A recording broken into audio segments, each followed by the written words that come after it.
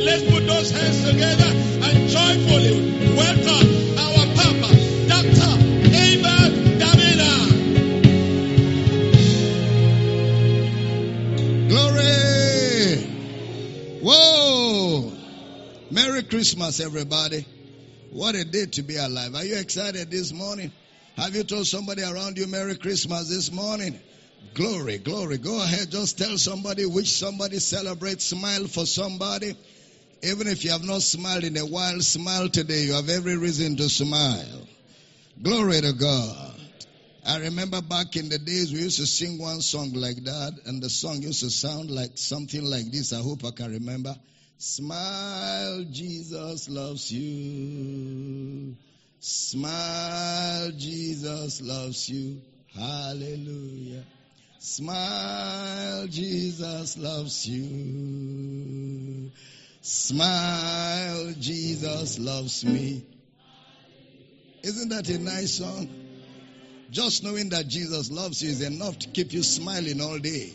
Praise God.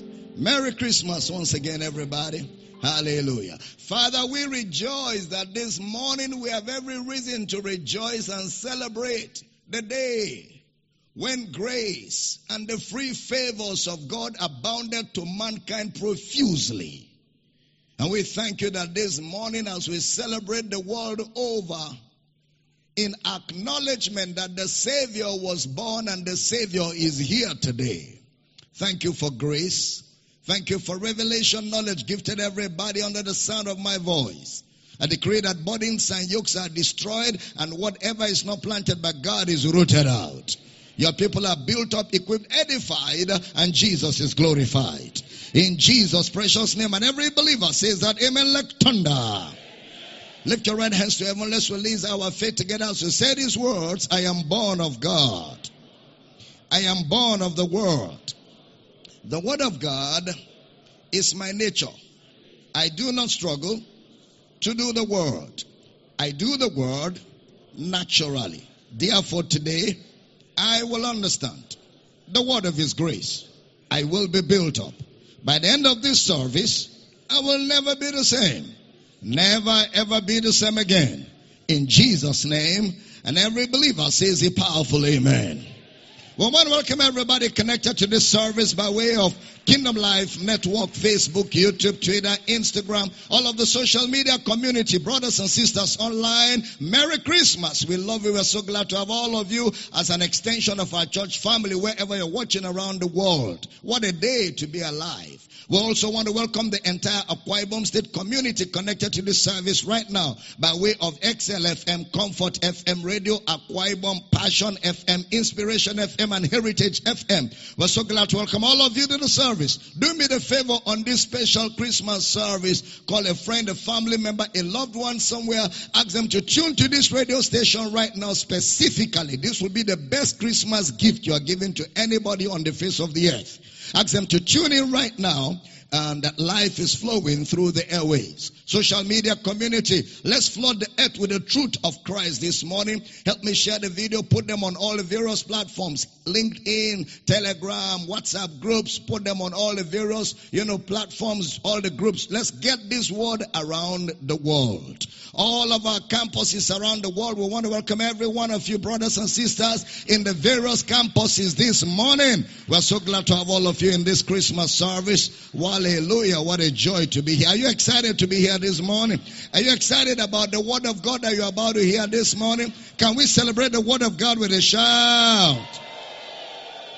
Glory to God. Somebody shout a good amen.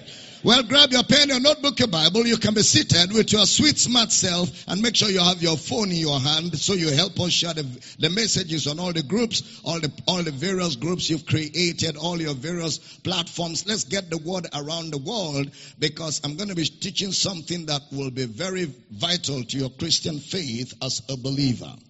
The book of 2 Timothy, chapter 3, verse number 15. 2 Timothy, chapter 3, verse number 15. Brother Paul writes a letter to Timothy, and he says to Timothy, and that from a child thou hast known the holy scriptures, which are able to make thee wise unto salvation, through faith which is in Christ Jesus.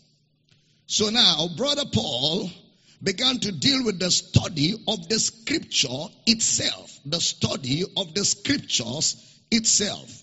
Brother Paul's hermeneutics, or Brother Paul's interpretation of the Old Testament, there is focused on salvation through faith in Christ. And that is what he discusses in this text of scripture. He obviously wasn't saying that the Old Testament is salvation through faith only. He must have selected what he taught from there as salvation through faith, which is in Christ Jesus. In verse 16, he now says, all scripture is given by inspiration of God and is profitable for doctrine, for reproof, for correction, for instruction in righteousness. Did you observe? Given by inspiration, meaning that the scriptures came out of the breath of God. God breathed on certain individuals. So all scriptures are given by inspiration of God, and they are profitable. The word ophilimos means advantageous or profitable for doctrine, which is teaching or explanation. That the scriptures will only benefit you and profit you when they are taught and explained in the light of Christ. Because 1 John chapter 5 verse 20 tells us, 1 John chapter 5 verse 20 tells us, and we know that the Son of God is come and had given us an understanding that we may know him that is true. And we are in him that is true, even in his Son Jesus Christ. This is the true God. Jesus is the true God and eternal life. Jesus is the true God and eternal life. So, the scriptures are taught and explained in the light of Christ for the profitability of the saints. And when they are taught and explained, they will bring you to a place of reproof. That's the second profit of scripture. The word reproof there is not the English reproof, it's the Bible reproof. It means, it's a Greek word, reproof. It means evidence. Same word in Hebrews 11:1. Now faith is the substance of things hoped for, the evidence. The reproof of things not seen. The evidence. Which means the gospel is a message of faith, or the gospel is a message of conviction, or the gospel is a message of persuasion. Now, when you are persuaded about the gospel, it produces correction. Correction. Ephanatosis. Correction. The word reproof is the word electos. Ephanatosis means correction, a resetting of the mind, an unlearning to relearn, to reset something the way it is supposed to be. And now when there is an unlearning to relearn, when there is a resetting of your mind, it will now produce the fourth benefit of scripture, which is instruction in righteousness. Which is the word paideia in the Greek, which means raising up a child by the way of the mouth. Actually, it means spiritual growth. That means there can be no genuine spiritual growth in the life of a believer until that believer is exposed to doctrine, which will produce reproof, which will produce correction, which will arrive at instruction in righteousness, that the man of God may be perfect, truly furnished unto every good work. Now, this is so important that you remember that Brother Paul is simply saying that the doctrine of salvation is the core of Christian doctrine within the Old Testament. It is also for the persuasion, meaning a message of faith that brings correction and that ultimately produces spiritual growth. So the gospel produces faith in the hearer. And when that faith comes alive, that faith results in salvation. The book of John chapter 3 verse 36. John chapter 3 verse number 36. Whoever is on the computer, you need to walk with me. He that believeth on the Son hath everlasting life. Did you observe the tenses? Hath everlasting life. And he that believeth not the Son shall not see life. A man that does not believe in Jesus shall not see life, but the wrath of God abideth on him. A man that does not believe in the resurrection of Jesus shall not see life, has only the wrath of God. The Bible says a man that is not born of God is a child of wrath. He is under the control of the prince of the power of the air. He is a child of wrath. The wrath of God abideth on the man that does not believe the gospel. Now that's very bold a claim. Look at John chapter 5 verse 24. John chapter 5 verse number 24. Verily, verily, I say unto you, he that heareth my word and believeth on him that sent me. Did you see the emphasis? Believeth, believeth, believeth on him that sent me hath everlasting life, and shall not come into condemnation, but is passed from death unto life. He shall never come unto condemnation. He has already passed from death to life. That's what Brother Paul was telling the church in Rome, that the law of the Spirit of life in Christ Jesus has set me free, or made me free from the law of sin and death. The believer in Jesus shall never come to condemnation. He shall never come to wrath. He has passed from death to life. Can I have a powerful amen? Look at the book of John chapter 6 verse 47. John chapter 6 verse 47. Verily, verily, I say unto you, he that believeth on me hath everlasting life. He that believeth on me hath everlasting life. Look at John chapter 11 verse 25. John chapter 11 verse 25. Jesus said unto her, I am the resurrection and the life. He that believeth in me, though he were dead, yet shall he live. He that believeth in me will be raised from the dead, spiritual death. That's why the Bible tells us in Ephesians, he has quickened us together, raised us up together, made us sit together in the heavenlies in Christ Jesus. Are you still here? So, 1 John chapter 5 verse 1. 1 John chapter 5 verse 1. Whosoever believeth, did you see the emphasis is on belief? Believeth that Jesus is the Christ, is born of God. He that believeth that Jesus is a man, is the Christ. The Christ means a man, is born of God.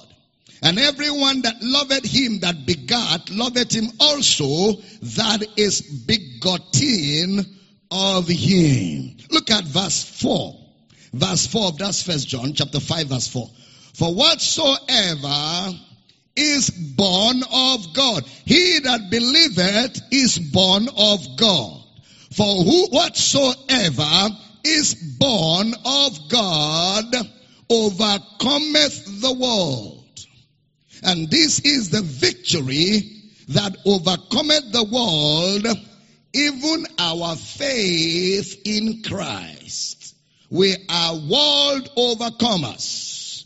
We will not overcome the world. We have overcome the world. We have overcome the world. Can somebody say that very loud? No, don't say we have. Say I have. Can I hear you one more time? I want to hear it louder and louder. The radio audience wants to hear you clearly. It will not be a bad thing to repeat it one more time. All that is in the world is the lust of the flesh, the lust of the eyes, and the pride of life. I have overcome the world. The prince of this world and the world system is under the believer. The believer is in absolute, total, continual victory. I didn't have a good amen. Now, this morning, I want to get us into some apologia from Scripture, and I want you to pay attention. I want to deal with something that is very critical to the Christian faith. I want to answer the most important question that a Christian can ever answer in all of his life. The most important question that a believer can ever answer in all of his lifetime. Well, some believers will say, well, the most important question will be, what must I do to be saved? Well, the guy who asked that question was told, believe. And we saw from scriptures that the guarantee for salvation is faith, which is in Christ Jesus. Believe in Christ Jesus. Now, but once you answer the question of salvation, there is another important fundamental question that will be asked. That question will have to do with the authority on which you base your answer on salvation. The authority on which you base your answer on salvation. So ultimately, you're going to answer the question, why do you believe the Bible? Why do you believe the Bible? Why not the Quran? Why not some occultic books? Why the Bible? That is one question every believer will have to answer. Why have you decided that the Bible is final authority in your life? Why? Why?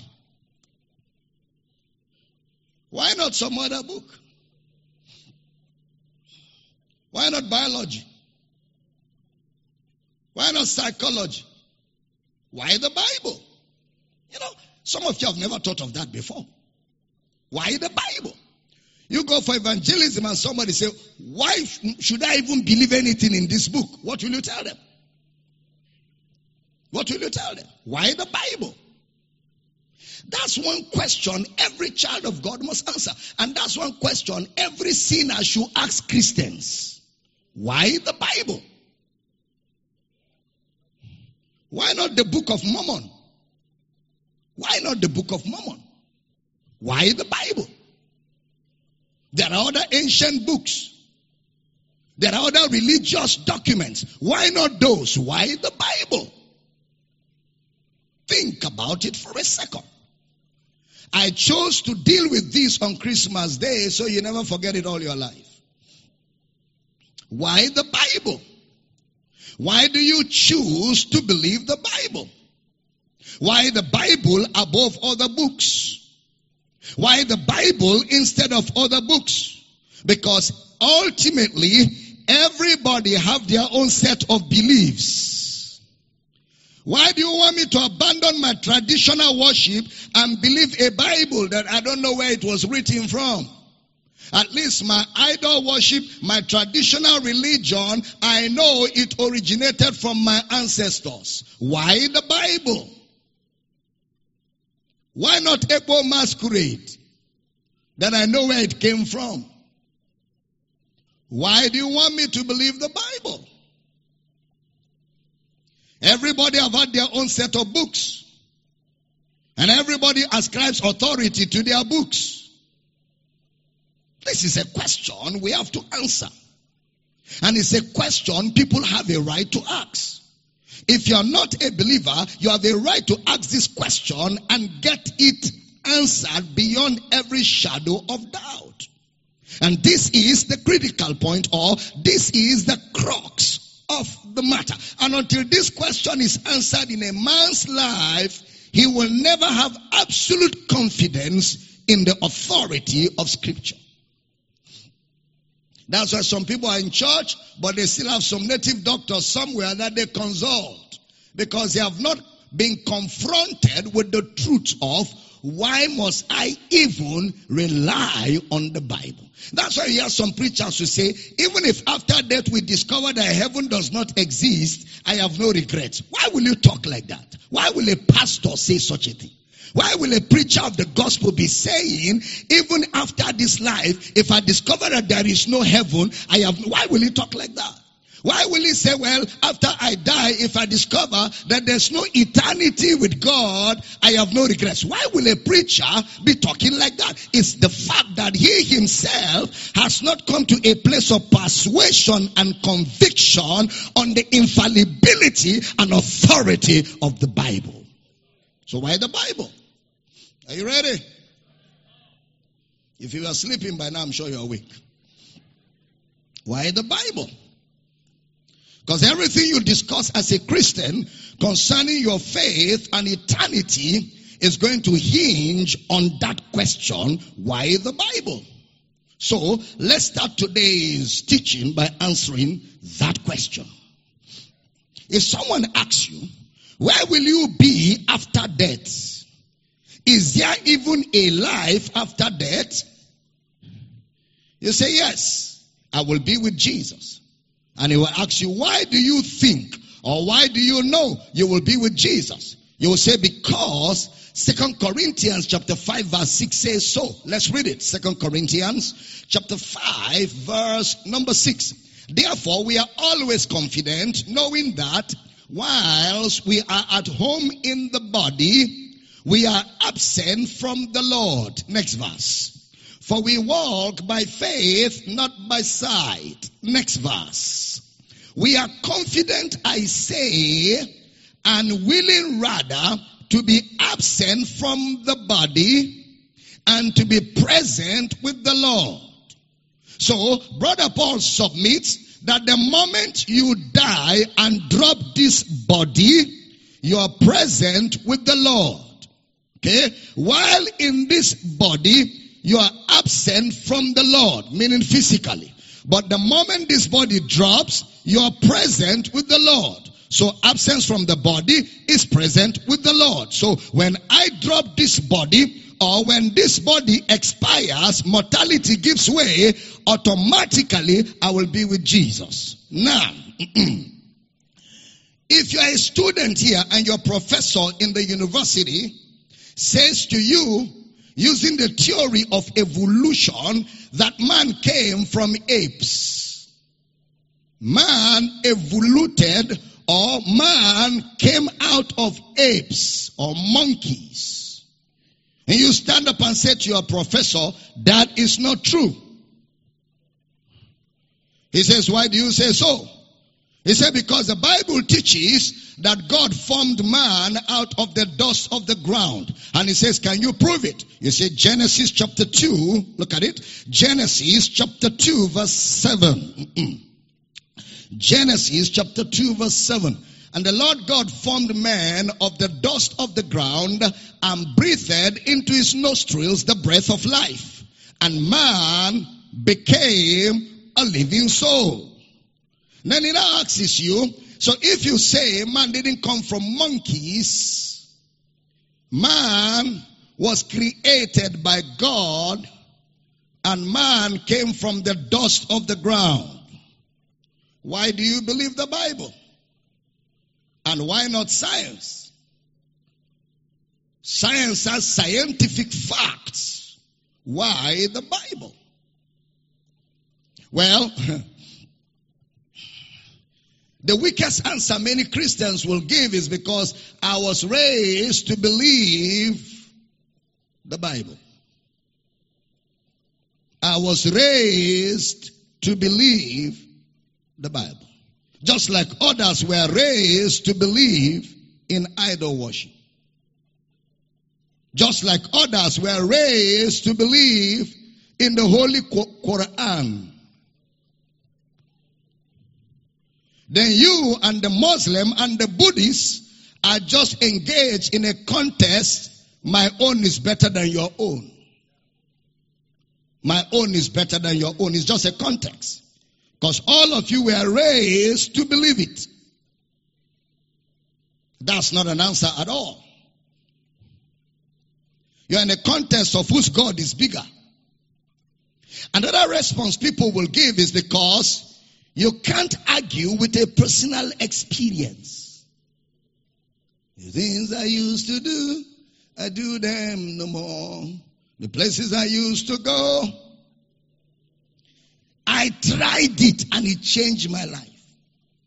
Come and try it. That is because you're the only person that have tried something that changed your life before. So because you tried it, it's changed your life. You also want me to try it to change my life. You don't know that there are people that have done some discipline that have changed their life experiences that is not Bible.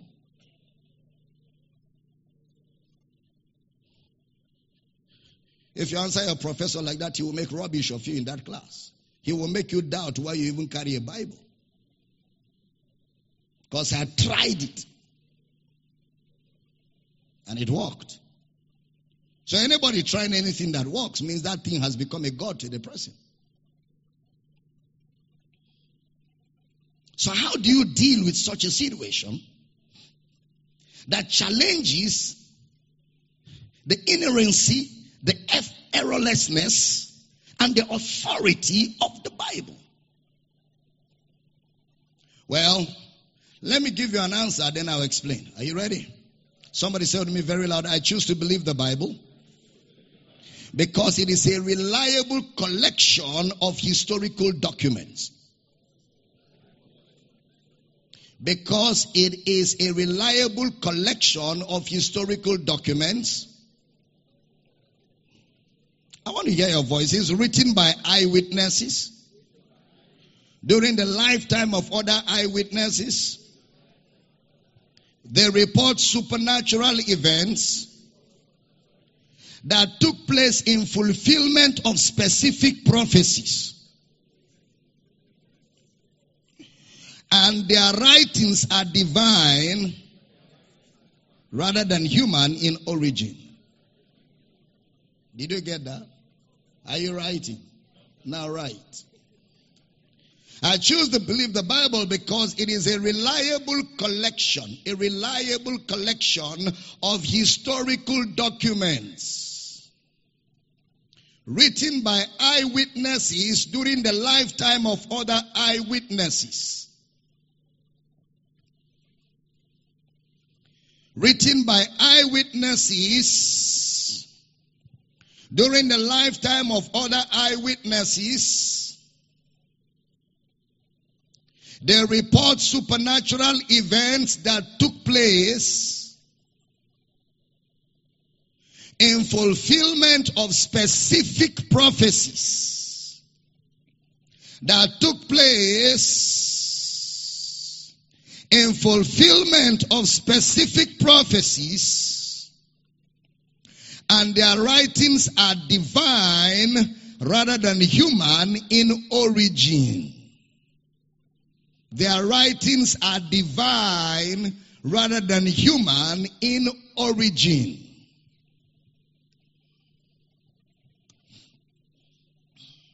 I choose to believe the Bible because it is a reliable collection of historical documents written by eyewitnesses during the lifetime of other eyewitnesses. They report supernatural events that took place in fulfillment of specific prophecies, and their writings are divine rather than human in origin. Now, let's explain this with scriptural evidence. Do you have it written? Are you with me? Okay. 2 Peter chapter 1 verse 16.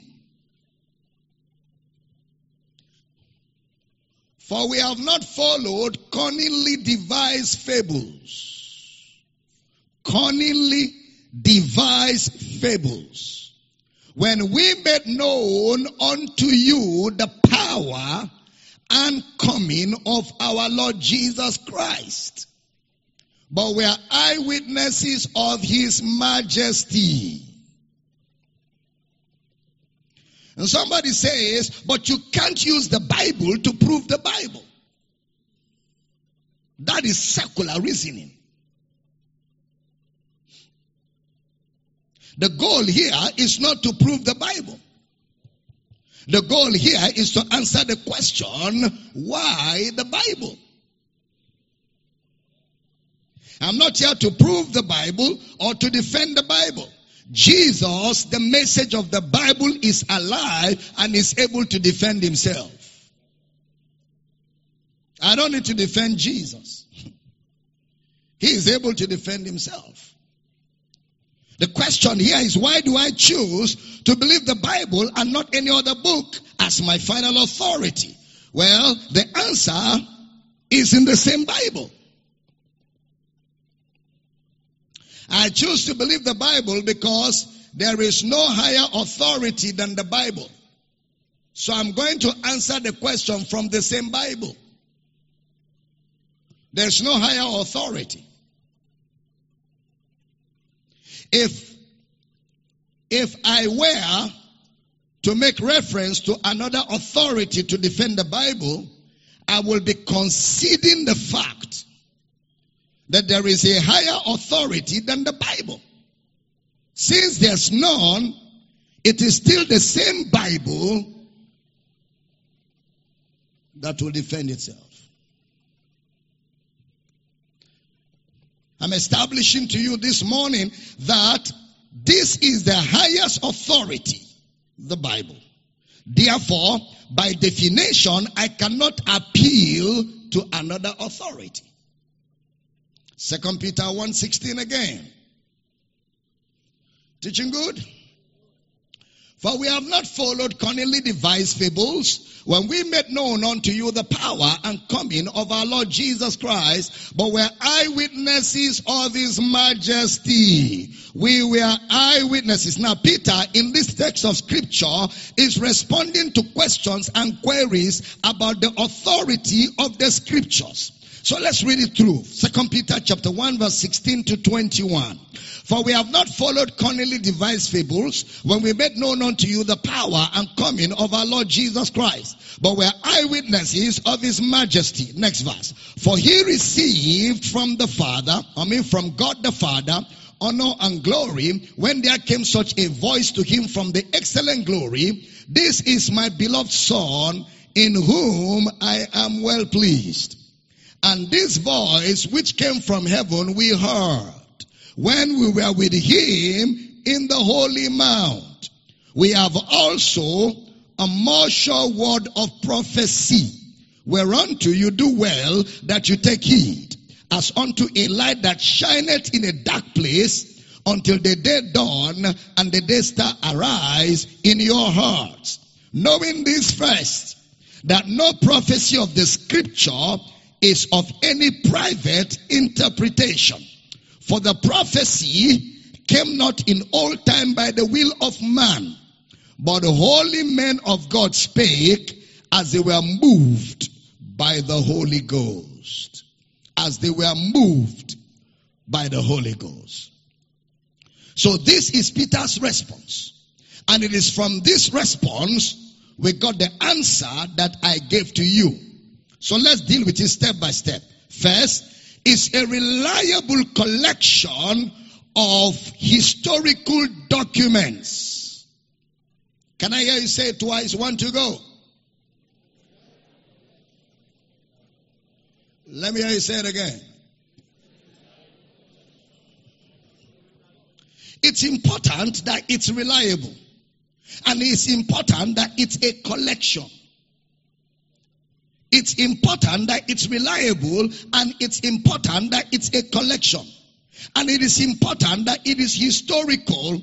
All that is important. It is reliable, it is a collection, and it is historical. 3 words. Reliable, collection, historical. Okay, are you still here? Can we all say it together? Everybody want to go 3 words? Let me hear you louder. Don't speak like you're apologizing. 1, 2, go. All this is important. Now, the Bible is unlike many holy books all over the world, in that the Bible is a collection. You don't have just one individual who says he heard from God, or one individual who says an angel visited him, or one individual who said he saw a vision, or one individual who said he met with God. It's a collection.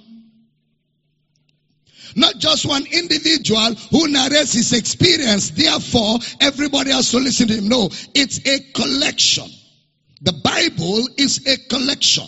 The Bible was written on 3 different continents: Asia, Africa, and Europe.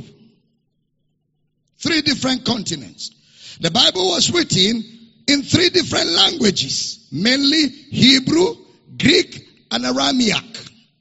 Hebrew, Greek, and Aramaic. 3 continents, 3 languages.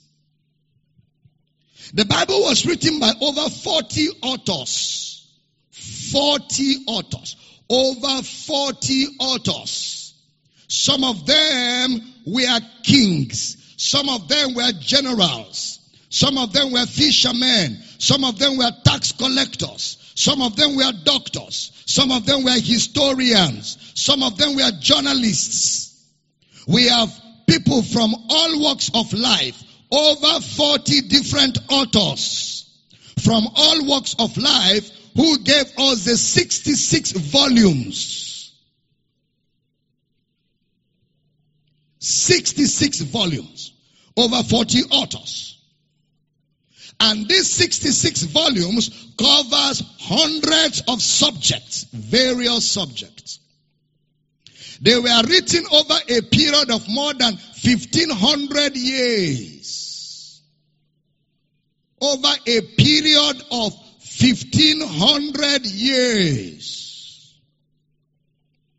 So let me recap.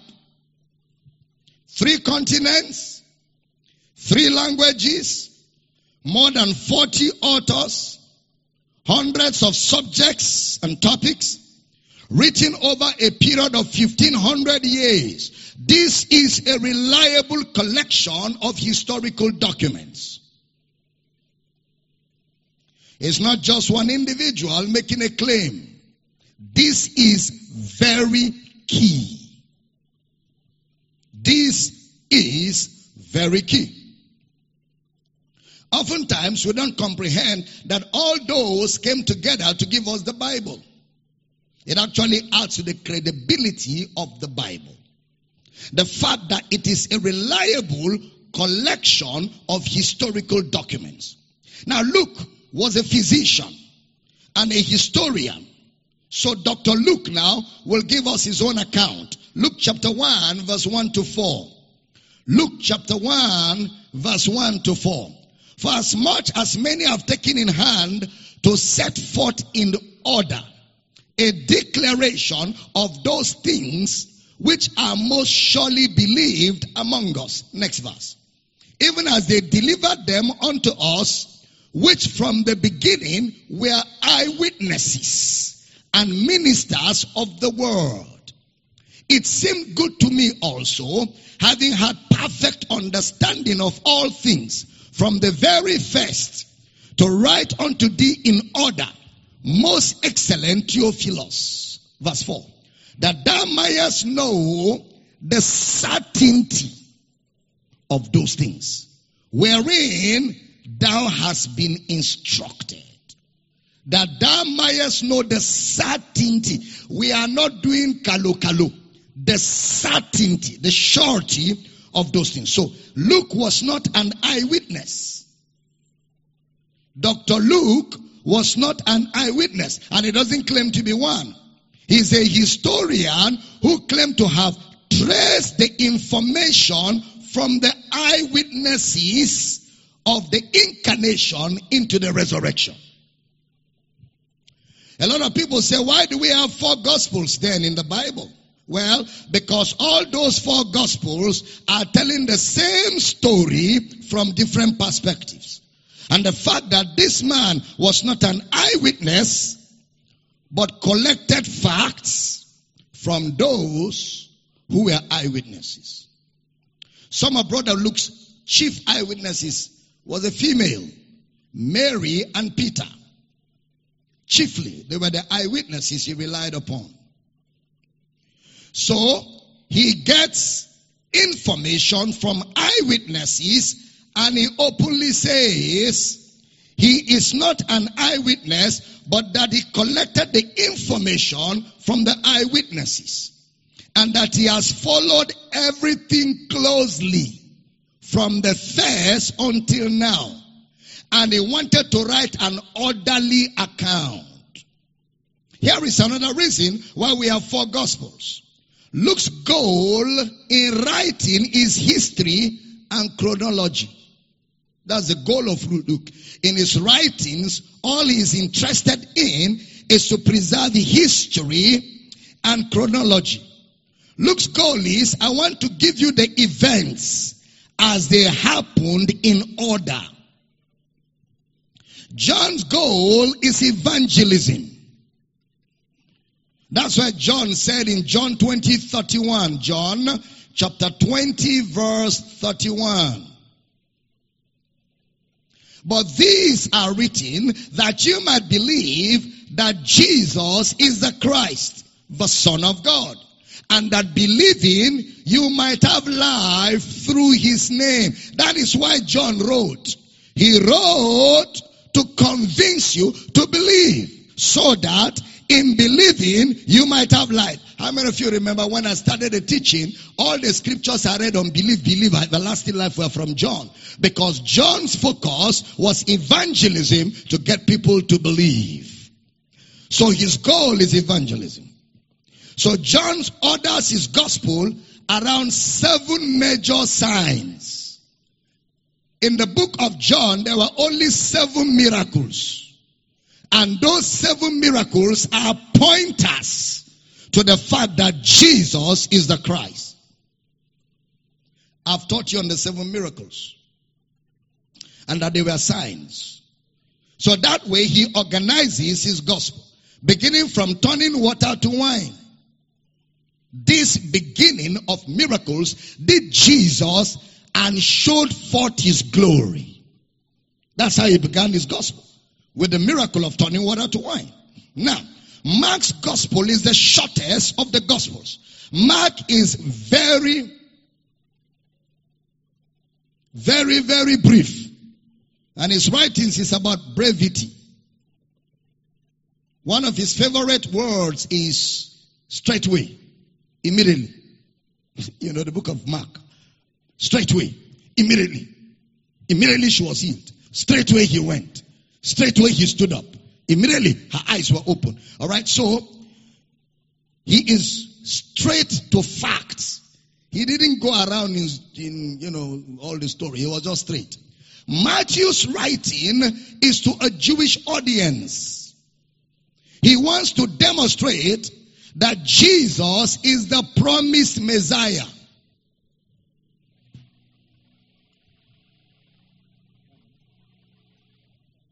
So that is why Matthew begins with genealogy. Genealogy. Tracing how that all this genealogy led to the birth of Christ. And the moment Matthew announced the birth, genealogy ended. Because the intent of the genealogy was to show that Jesus was not a bastard. Was to show that Jesus was not a mythos. It wasn't a myth. Was to show that Jesus was not a fairy tale.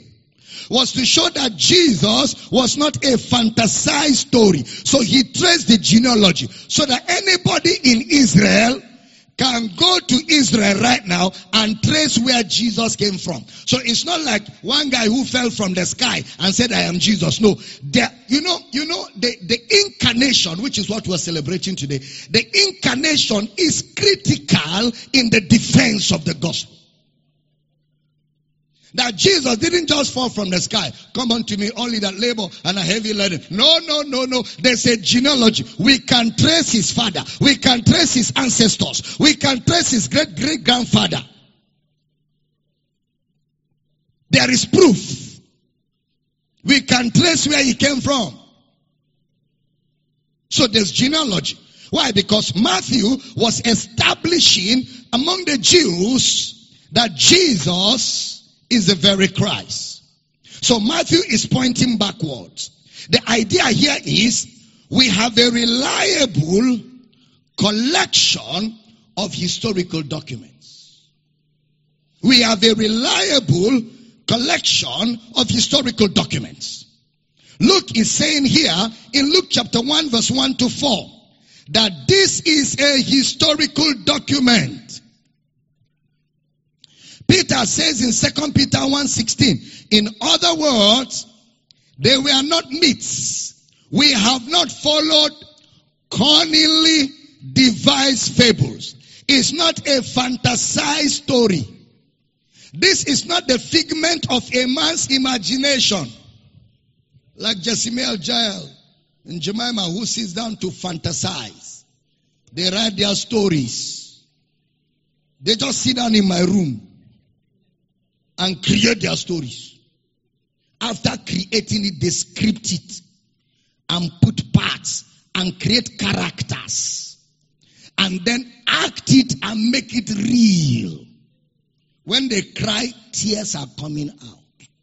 They are not being funny. When you watch it, your emotions get affected because they craftily and skillfully created the stories to be as real as reality can be. And then they now interpret it in motion pictures. No. The scriptures were not some people who sat down in a corner to script a fantasy. That's what Peter is saying. We have not followed cunningly devised fables when we made known unto you the parousia, the coming of our Lord Jesus. But we saw it. We saw it. I'm teaching good. See, if you miss this one, you have no basis for your Christianity. I'm not joking. I'm very serious. We didn't hear some fantasy somewhere. We were eyewitnesses of His excellent majesty. We were even there when a voice came out of heaven. We saw Elijah and Moses. We saw them disappear. We heard the voice say, "This is my beloved son, in whom I am well pleased. Hear him." We were there. They didn't tell us.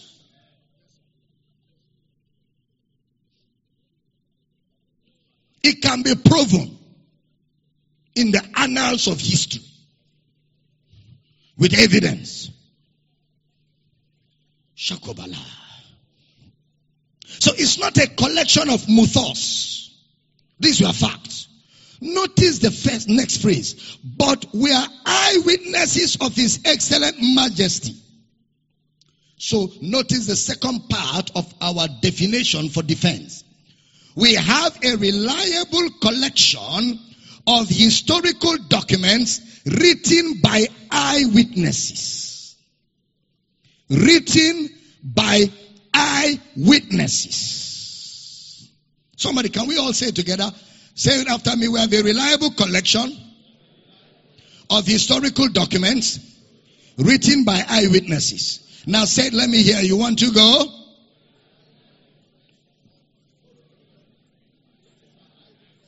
He says we were eyewitnesses. Look at John, 1 John chapter 1 verse 1. 1 John chapter 1 verse 1. That which was from the beginning, which we have heard, which we have seen with our eyes, which we have looked upon, and our hands have handled of the word of life. Did you take note of that? Did you take note of that? Had, seen, looked upon, touched. That's key. That's key. We have seen it. We have heard it. A historical collection of reliable documents written by eyewitnesses. These were not people who had a vision. They didn't die. It was not a subconscious experience. It was not an out-of-body experience. They were not suspended in an open vision. They say we touched it. We touched him. We saw him. We heard him. We know what we are talking about. Zekodagaba. Teaching good?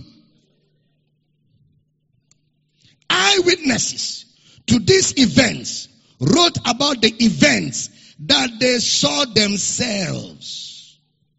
So we have a reliable collection of historical documents written by eyewitnesses.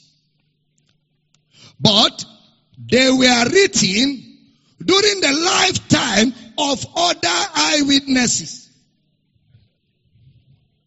So it's not just that witnesses wrote the document. When they wrote the documents, other eyewitnesses of the same events were alive. Are we teaching here? Other eyewitnesses of the same events were alive. Kabadaga. So let's say it again. Say with me, we have a reliable collection of historical documents written by eyewitnesses during the lifetime of other eyewitnesses. That is fundamental. Written by eyewitnesses during the lifetime of other eyewitnesses. A lot of people who argue with that, let's take care of those argumentators. 1 Corinthians 15 verse 1. 1 Corinthians chapter 15 verse 1. Moreover, brethren, I declare unto you the gospel which I preach unto you, which also you have received, and wherein you stand. Next verse. By which also you are saved, if you keep in memory what I preach unto you, unless you have believed in vain. Next verse. For I delivered unto you first of all that which I also received, how that Christ died for our sins according to the scriptures, and that he was buried, and that he rose again the third day according to the scriptures, and that he was seen of Cephas, Peter, then of the 12. Next verse. After that, he was seen of above 500 brethren at once, of whom the greater part remain unto this present, but some are fallen asleep. Next verse. After that, he was seen of James, then of all the apostles. And last of all, he was seen of me also, as one born out of due time. Do the mathematics. If you do the math, there is at least 301 witnesses to the resurrection who were alive when 1 Corinthians was written. 301 witnesses who were still alive, who saw the resurrection when 1 Corinthians was written. Teaching good?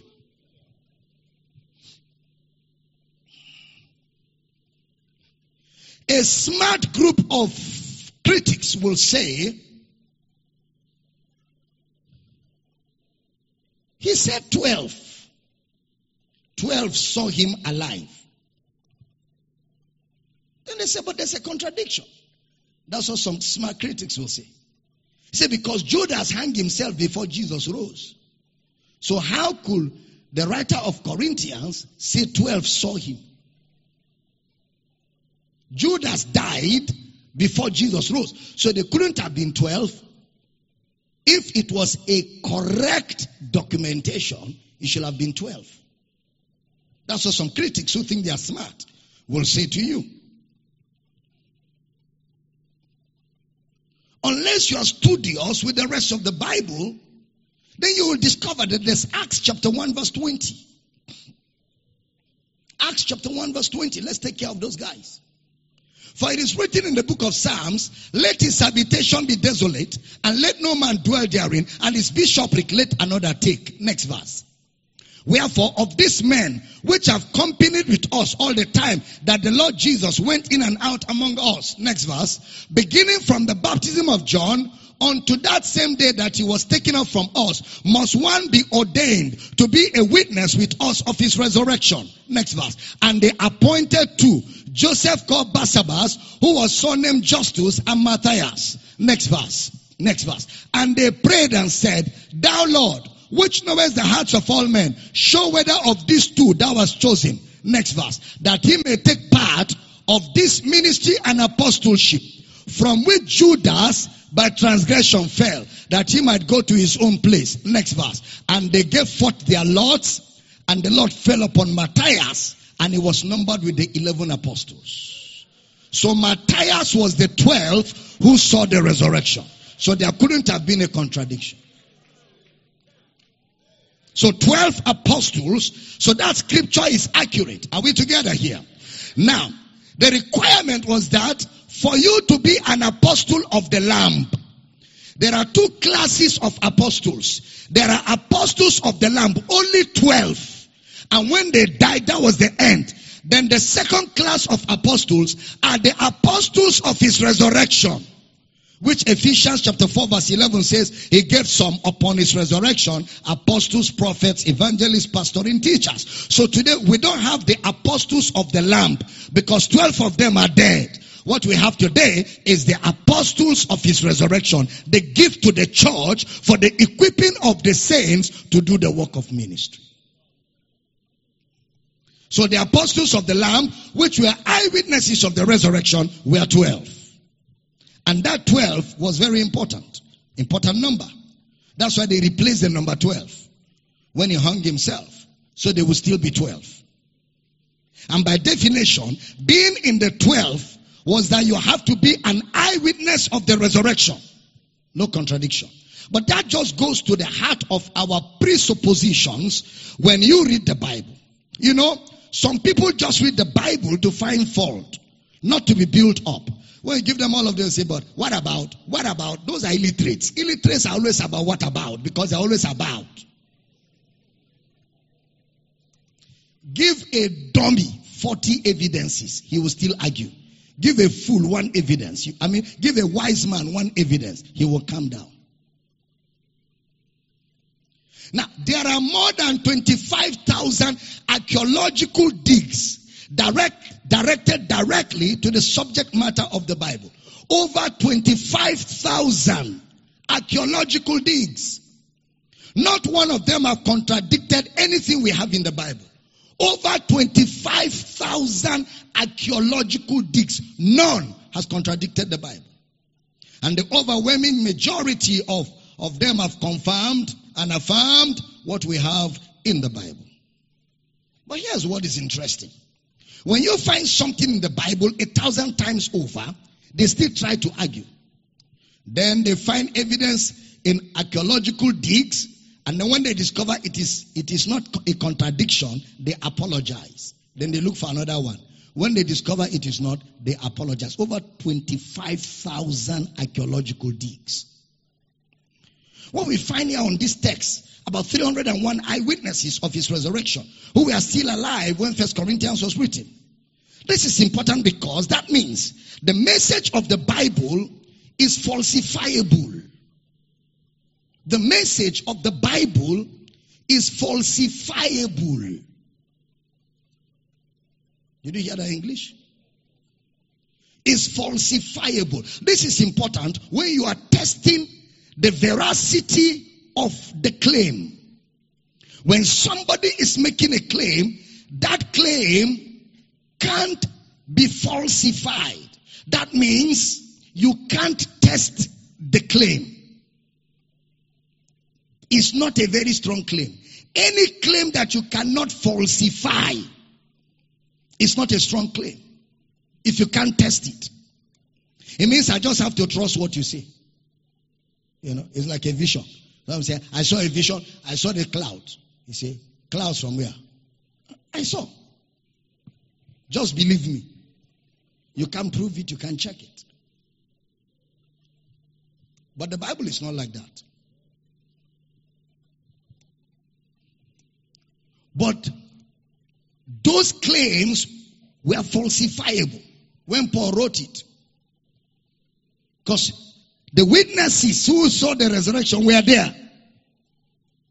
They could have said, that's not correct. They could have said, it didn't happen like that.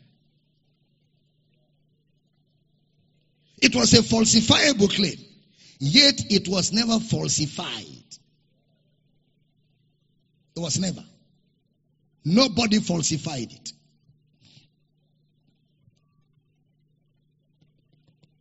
So, the Bible is a reliable collection of historical documents by eyewitnesses during the lifetime of other eyewitnesses. But observe a problem. Some people are overeducated. We have truth and lies. Some people propounded a theory that these things were written later. And that there was this Constantine guy. I don't know if you have heard that theory. There was this Constantine guy and he put stuff together and he said, get rid of other stuff. Okay? So let's deal with a few things. Again, a reliable collection of historical documents written by eyewitnesses during the lifetime of other eyewitnesses. I am claiming that the Bible was written early. I am claiming and establishing to you that the Bible, the New Testament, was written early. The New Testament was finished in the 1st century.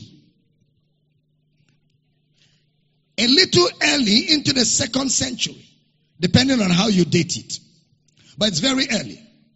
And there are people that will argue with this on a couple of different fronts. So let's engage them. Let's deal with the easier one. They said that the Bible is not reliable because it has been translated so many times. Have you heard that? It has been translated so many times. There are thousands of translations. How can there be many translations of the same book? That you can't trust what we have because it has been translated so many times. And the people who make this claim are either ignorant or evil or both.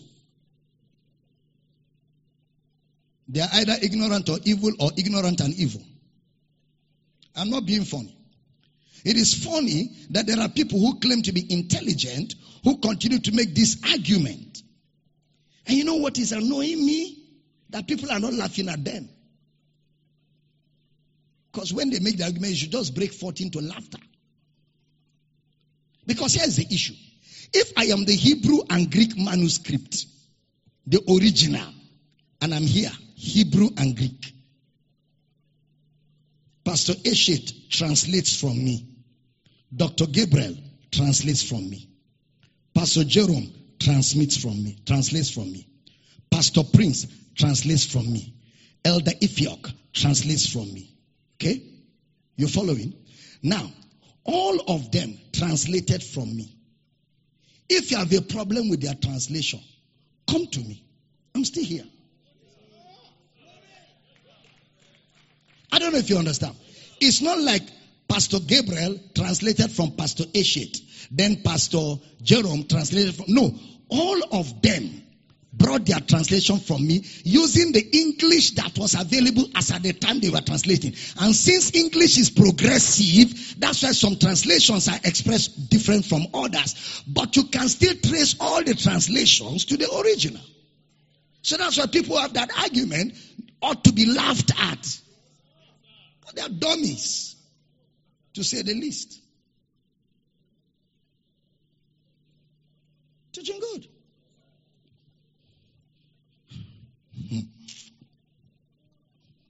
Which means each translation came from the Greek and the Hebrew. They all came from one source. That's why I said people argue like that, either ignorant or evil. How can any intelligent human being argue against the validity of the Bible because of the number of times it has been translated? If you bother go and read Hebrew and Greek, you will find out that there's no problem with the translation. And today we can even test it better because we're better armed with tools. There's no secrecy here. In fact, we are more capable today. Some say, well, the documents we have are late documents. And we don't know what it is in those earlier documents. Let's look at that. in dealing with the manuscripts themselves. When it comes to the Bible, it's true that we don't have originals because of the materials on which the originals were written on. You didn't hear that?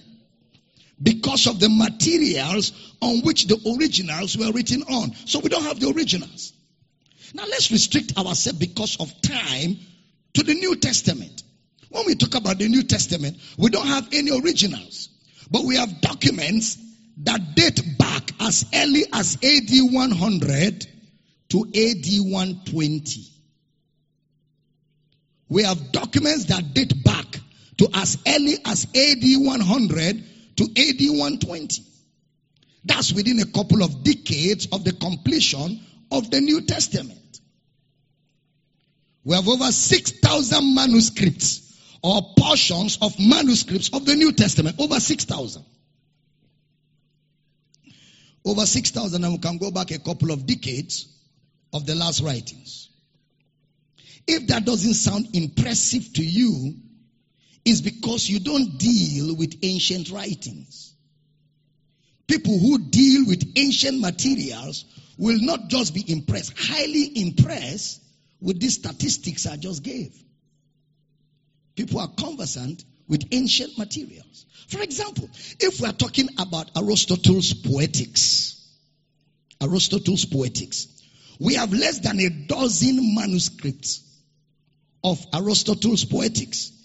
And the earliest one we can go back to is over 1,000 years after the writing. That's the earliest of Aristotle's Poetics. What about Julius Caesar? If you want to go to Julius Caesar's Gallic Wars, again, less than a dozen, and it's over 1,000 years between the last writing and the first manuscript we can put our hands on. 1,000 years.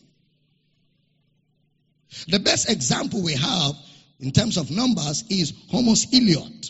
We have a few hundred manuscripts, but the earliest one we can put our hands on is 2,100 years after the original. And people have the audacity to question the New Testament. That's ridiculous, to say the least. If the Bible is not considered reliable or trustworthy by any institution or group of intellectuals, then no ancient document should be considered trustworthy. Did you get that? No ancient document. Because none of them come close to the Bible. I say, yes, but Dr. Damina, there's this overzealous monk theory. Have you heard of it? How many of you have watched the Da Vinci Code? You watched that? Okay. That's just a movie where they talked about the overzealous monk theory, that Constantine guy. You know the Constantine guy? But that's not actually history. It's not. It's just a script by somebody. But even if we were to go there, number one, there's a manuscript problem. Number two, there are 6,000 manuscripts. So if we have those monks that Constantine set up to change the New Testament, they will have to find 6,000 Greek manuscripts or portions of manuscript and change all of them the same exact way. Don't change your ink up. Don't get caught. Don't tell anybody what you did. Then there's a second layer. Jesus said, go and make disciples of every ethnic group. The problem with people's group is that they speak different languages. So the first centuries, the New Testament is translated into Syria, Coptic, and Latin. Syria, Coptic, and Latin. So now, your overzealous monks, during the time of Constantine, have to go and find 6,000 manuscripts or portions of it, change them the same exact way. Then they have to learn to lie in Syria, Coptic, and Latin. As well as they have to lie in Greek. Because if the Greek don't line up with the translations, there will be a problem. That's not the end of it. The third layer of the problem is the early church fathers. The early church fathers had this horrible habit of quoting and writing commentaries on the New Testament. So much so that if all we have is the writings of the early fathers, if we collate their writings together, we will have the entire New Testament minus 11 verses. That's the way the early fathers wrote. So now, those monks will have to find over 6,000 manuscripts, learn how to lie in Syriac, Coptic, and Latin, and also lie in Greek, get all the commentaries all over the world of the early church fathers, make sure all the lies match, and then they have to lie in Syriac, Coptic, and Latin, and Greek. That's a big fantasy. So we have a reliable collection of historical documents written by eyewitnesses during the lifetime of other eyewitnesses. So far, we have a good history book. But watch this. 2 Peter 1:17. Glory! For he received from God the Father honor and glory when there came such a voice to him from the excellent glory, "This is my beloved Son, in whom I am well pleased." So listen carefully. We have a reliable collection of historical documents written by eyewitnesses during the lifetime of other eyewitnesses, and they report supernatural events. Mount of Transfiguration, supernatural. Moses and Elijah on the mount, supernatural. The Bible is not a bunch of rules about religion. The Bible is a collection of supernatural events. These men claim that Jesus healed the sick they saw. He walked on the water. He stopped the storm, opened blind eyes, raised the dead. They were there, they saw it. In fact, some of the people Jesus healed, he told them to go and show themselves to the priest. It was not done in a corner. Supernatural events. He died Friday, rose Sunday. These are not just the writings of a religious community trying to pass down rules and regulations. We have a collection of Old Testament books. And these individuals talked about how Moses split the Red Sea, walked on dry land with over 3 million people, and commanded the water body to close down on the Egyptian army. Supernatural. Supernatural. The blood on the doorpost on the Passover night. The angel of death passed, took out those that were not in a house with blood, and touched none that was in a house with blood. Supernatural events. Moses threw his hands to heaven, brought it down. Manna was raining everywhere. Oh yes. I believe in miracles. Shatala Bahata. Teaching good? I'm almost done. Are you glad you came? Merry Christmas.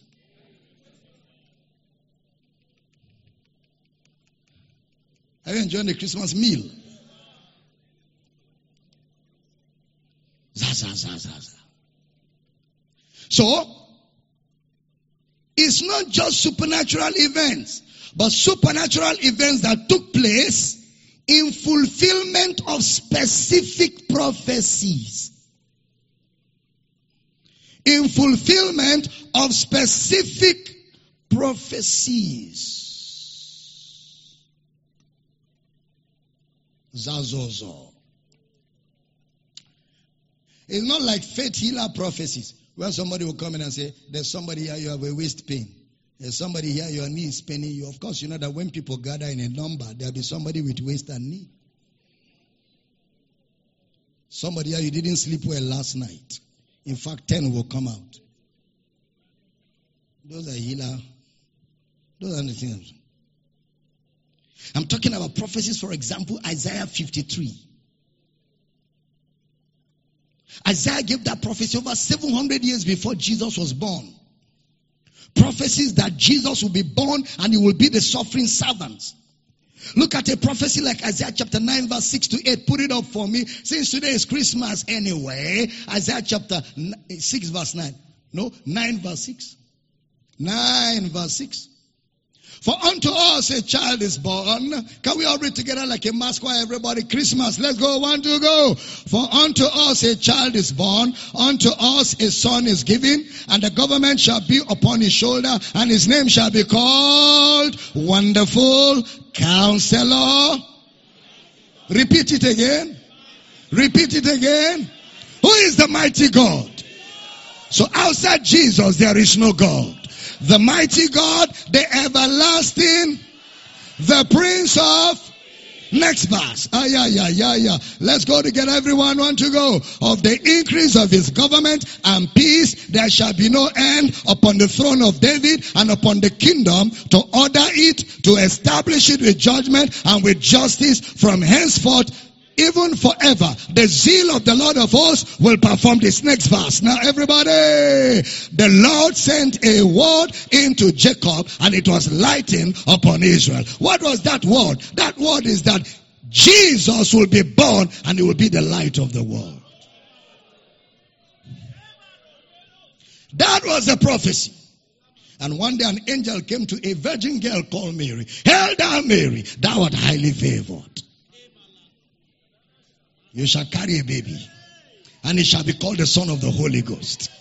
Mary said, how can these things be, seeing I know not a man? And the angel answered, the power of the Most High shall come upon you. The power of the highest shall overshadow you, and that holy baby shall be born. And Mary said, be it unto me according to thy word. And the word became flesh and dwelt among us. And we beheld his glory as the glory of the begotten of the Father, full of grace and truth. And of his fullness have we all received grace. Shout glory, somebody. So his name shall be called Emmanuel. Emmanuel means God with us. So when Jesus was born, who was born? God. And where was God? With us. So Jesus is God with us. I feel like I'm teaching here. Jesus is not junior God. Jesus is not God's errand boy. Jesus is God Almighty with us in fulfillment of specific prophecy. Over 700 years it was prophesied. So it's a supernatural document written with specific prophecies that have been fulfilled. It's not a mutos. So when you hold your Bible and you say, I believe the word of God, it is final authority in my life. I am what it says I am. I have what it says I have. I can do what it says. You are speaking without a shadow of doubt. Am I teaching good? If you're catching the flow, shout, I hear you. Sit and give me a few minutes, I'm done. Zizumianad. Libatotosh. Zakrondogorotoseke. The Jewish people don't like Isaiah 53 because that tells them, shut up. It's in the Hebrew manuscripts. Isaiah 53. Who has believed our report? And to whom is the arm of the Lord revealed? Surely he was wounded for our transgressions. This is over 700 years ago. Bruised for our iniquities. The chastisement of our peace was upon him. By his stripes we were healed. That was prophesied. And Jesus came and made it a reality. If that is not enough for any Jewish person, what about Psalm 22? What about Psalm 22? Now listen carefully. Jewish people don't call it Psalm 22 because there are no verses and chapters. Verses and chapters came few hundred years ago. So if it was Jewish people I was talking to, I will have to use the title of that particular place, which is the first line. So I will have had to tell them, open your scroll to Eli, Eli, lama sabachthani. Because that's the way that place opens. Eli, Eli, lama sabachthani, one of David's songs. And who would have known that that song was exactly what Jesus was going to say on the cross? Eli, Eli, my God, why hast thou forsaken me? Because of you, for the first time, God walked away from God. God turned to God, and God said to God, God said to God, the Lord said to my Lord, why hast thou forsaken me? He forsook him, so he will never forsake you. Am I teaching somebody here? That's why after he rose, he said, I will never leave nor forsake you. Never, ever, never, ever, ever, never. Why? Because I forsook Jesus, your substitute on the cross, so I never forsake you. When you go through the fire, I will be with you in the fire. When you go through the water, I'll be with you in the water. When you fall, I will fall with you and raise you up. Am I talking to somebody here? In Christianity, we don't go to God. In Christianity, we don't go to God. Other religions are trying to go to their God. In Christianity, our God has come to us. Emmanuel, God with us. Somebody shout glory. I'm teaching good this morning.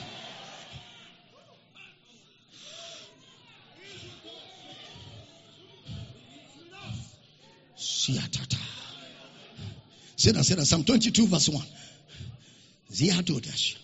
My God, why hast thou forsaken me? Why art thou so far from helping me and from the words of my roarings? Oh my God, I cry in the daytime, but thou hearest not. And in the night season, and I'm not silent. This was on the cross, 3 days, 3 nights. Next verse. But thou art holy, O thou that inhabitest the praises of Israel.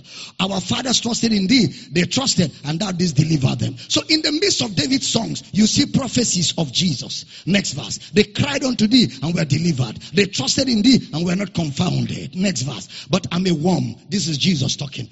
And no man, a reproach of men, and despised of the people. He was despised and rejected. So in the midst of the songs of David were prophecies concerning the Christ. Next verse.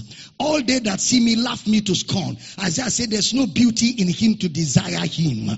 They shoot out the lip. They shake their head saying. They were shaking their head on Jesus when he was on the cross. He trusted on the Lord that he would deliver him. Let him deliver him, seeing he delighted in him. Next verse. But thou art he that took me out of the womb. Thou didst make me hope. Thou didst make me hope when I was upon my mother's breast. I was cast upon thee from the womb. Thou art my God from my mother's belly. Jump to verse 14. Verse 14. I'm poured out like water. All my bones are out of joint. My heart is like wax. It is melted in the midst of my bowels. My strength is dried up like a potsherd, and my tongue cleaved to the jaws. And thou hast brought me into the dust of death. This is Jesus on the cross. For dogs have compassed me. The assembly of the wicked have enclosed me. They pierce my hands and my feet. Next verse. I may tell all my bones. They look and stare at me. Next verse. They part my garments among them and cast lots upon my vesture. Can you see prophecy? Can you see fulfillment? But be not thou far from me, O Lord. O my strength, haste thee to help me. Deliver my soul from the sword, my darling from the power of the dog. Now, not everybody who dies on the cross, his feet and hands are pierced. And when David wrote this psalm, there was nothing like cross. When David wrote this psalm, nobody has ever been crucified. So he didn't even have a natural idea of crucifixion. But it was in the prophecy. That's how authentic. That's how authoritative. That's how infallible. That's how erroneous the Bible is. I mean errorless. That's how errorless the Bible is.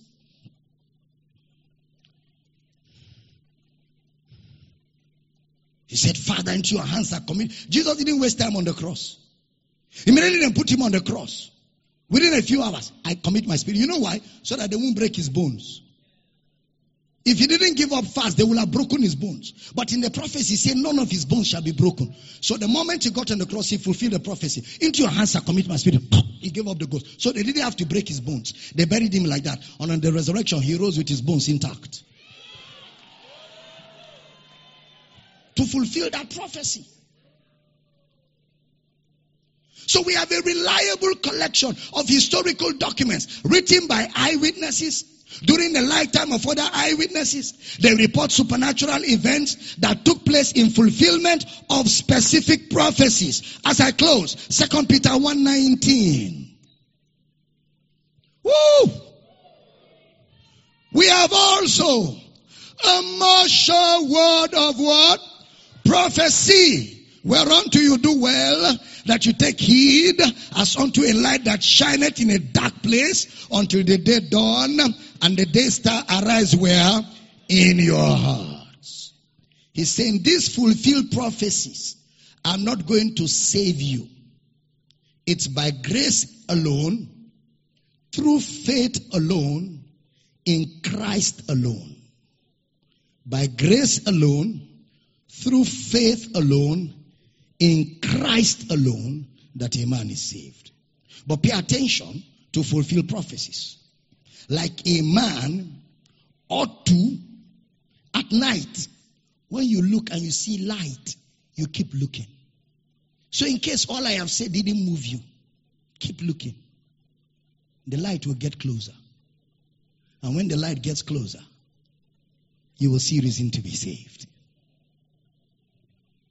Like a day star, arise in your hearts. Until the day dawn, and the day star arise in your hearts. So let's put it together. We have a reliable collection of historical documents put together by eyewitnesses in the lifetime of other eyewitnesses. They report supernatural events that took place in fulfillment of specific prophecies, and their writings were divine rather than human origin. Their writings were divine. Thousands of times, thus saith the Lord. Thus saith the Lord. And when the prophecies were fulfilled, it gave credence to who was speaking. Some say, but you can't believe anything written in any book because men wrote them. Yet you believe yourself. You believe yourself. And you can't believe what other men wrote. You are fallible and you believe yourself. I've had somebody say, but I'm a man of science. And unless this type of things can be proven scientifically, I just can't believe it. You know, some people think they are very intelligent. But they just display their illiteracy in public. You see, the scientific method is something has to be observable, measurable, and repeatable. History is not observable, measurable, and repeatable. You don't use the scientific method to prove historical events. So if you say you need scientific method for historical events, you sound like an idiot. That's why history is not science, history is arts. Because the method of checking history is different from the methods of checking science. You use the evidentiary method like you would in a court of law. So you ask about reliability of sources. You ask about corroboration of sources. That's what you look for. You ask about the internal and external evidence that support those sources. These are the kind of questions you ask. Who are the witnesses? Are they reliable witnesses? Is this witness falsifiable? Are there other things contradicting or confirming this? Those are the kind of questions you ask when you want to be evidential in your method of confirming stuff. And when you ask those questions, you come to 3 continents, 3 languages, over 40 authors, most of whom never met one another, kings, generals, fishermen, journalists, Historians, they wrote 66 volumes. Those volumes address hundreds of subjects and come together in a cohesive unit that tells one redemptive story. One story, the Bible. One character, the Bible.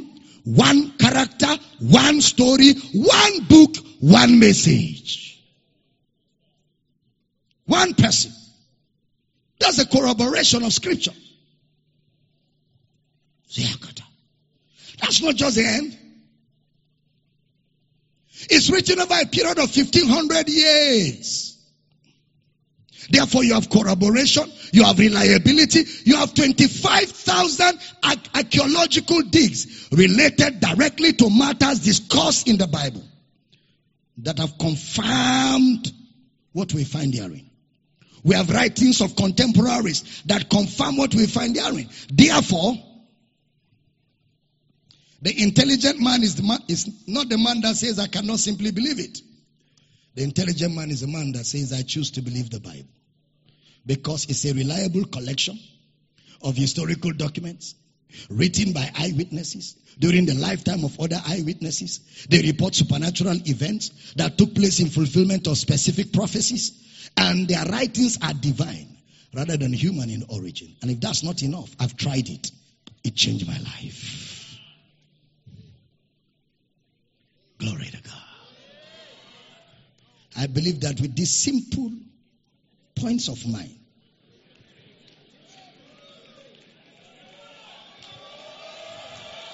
I've not only convinced you, but I have equipped you to convince others that the Bible is the authoritative, errorless, infallible word of Almighty God. That your faith should not stand in the wisdom of men, but in the power of God. For I'm not ashamed of the gospel of Christ. It is the power of God unto salvation to everyone that believeth, to the Jews and to the Greeks. For therein is the righteousness of God revealed from faith to faith. As it is written, the just. Get on your feet and celebrate your faith in Christ. Is that how they celebrate your faith in Christ in your view? Glory! Glory! Glory! Glory! Lift your hand and shout, I'm saved by grace. Grace alone. In Christ alone. Through faith alone. No works. Purely saved by grace. I mean, which other book will you want to be the authority in your life? When other religions, it was an angel that appeared to their author. Nobody else saw, no corroboration, no proof, nothing. Just him and the angel, and he wrote, and people are dying in those religions. Then you have somebody asked me somewhere, Dr. Damina, why do you say only through Jesus can man be saved? That's discourse for another day. I'm coming to you with that. Why can't a man be saved through Muhammad, Buddha, Shintoism? Why? That's another apologia. I will give you. I will show you with all evidences across the board that only Jesus can save. Only Jesus can save. Hallelujah. Only Jesus can save. Can we do small crusade? Everybody with your hands. 1, 2, go. Only Jesus can save. Only Jesus can save. Your mother cannot save you. Your father cannot save you. Hallelujah. Only Jesus can save. Hallelujah. Only Jesus can save. Hallelujah. Your papa cannot save you. Your church cannot save you. Hallelujah. Hallelujah. Only Jesus. Everybody shout hallelujah. I remember my crusade days. I have a joy, the joy of salvation, the joy of salvation. I have a joy, the joy of salvation, the joy of deliverance, joy every day, joy, joy, joy every day. Happy, happy, happy, happy. happy. Happy every day. Joy, joy, joy every day. The joy of salvation.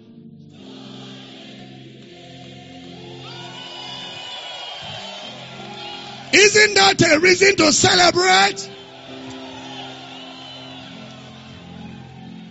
Glory! Father, I pray for everybody in this building, every man, woman, on television, on radio, those watching online in this building around the world, that the truth of the gospel comes alive. The reality of the saving knowledge of Christ, the death, the burial, the resurrection, the substitutionary sacrifice. He took my place in death. He died my death. He took my sins on him and he nailed them on the cross. He rose from the dead for my justification. And Father, that whosoever believes in Christ shall not perish, but have everlasting life.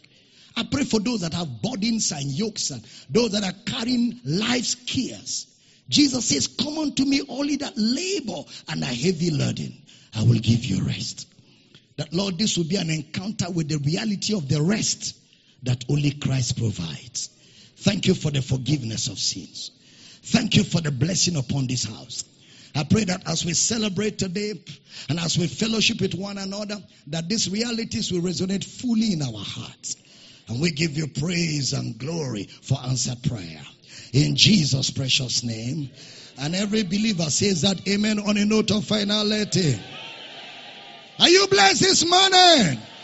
Turn to 2, 3 people and tell them Merry Christmas.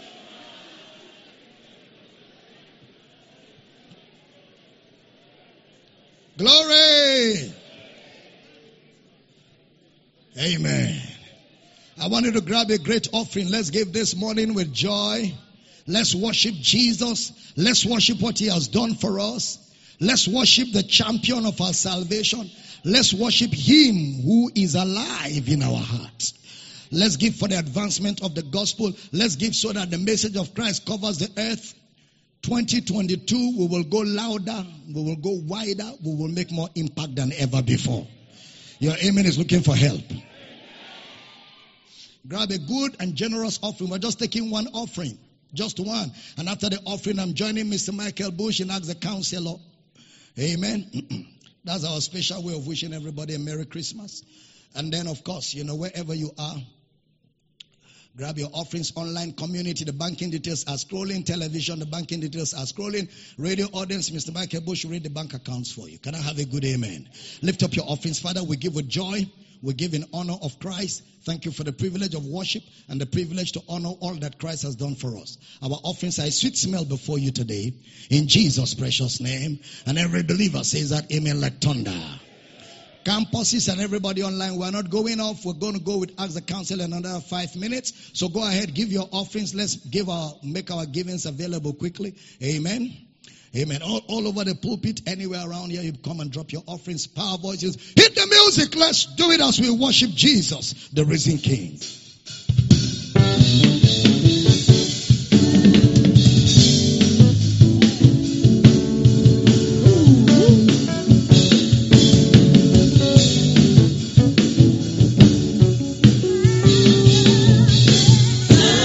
Celebrate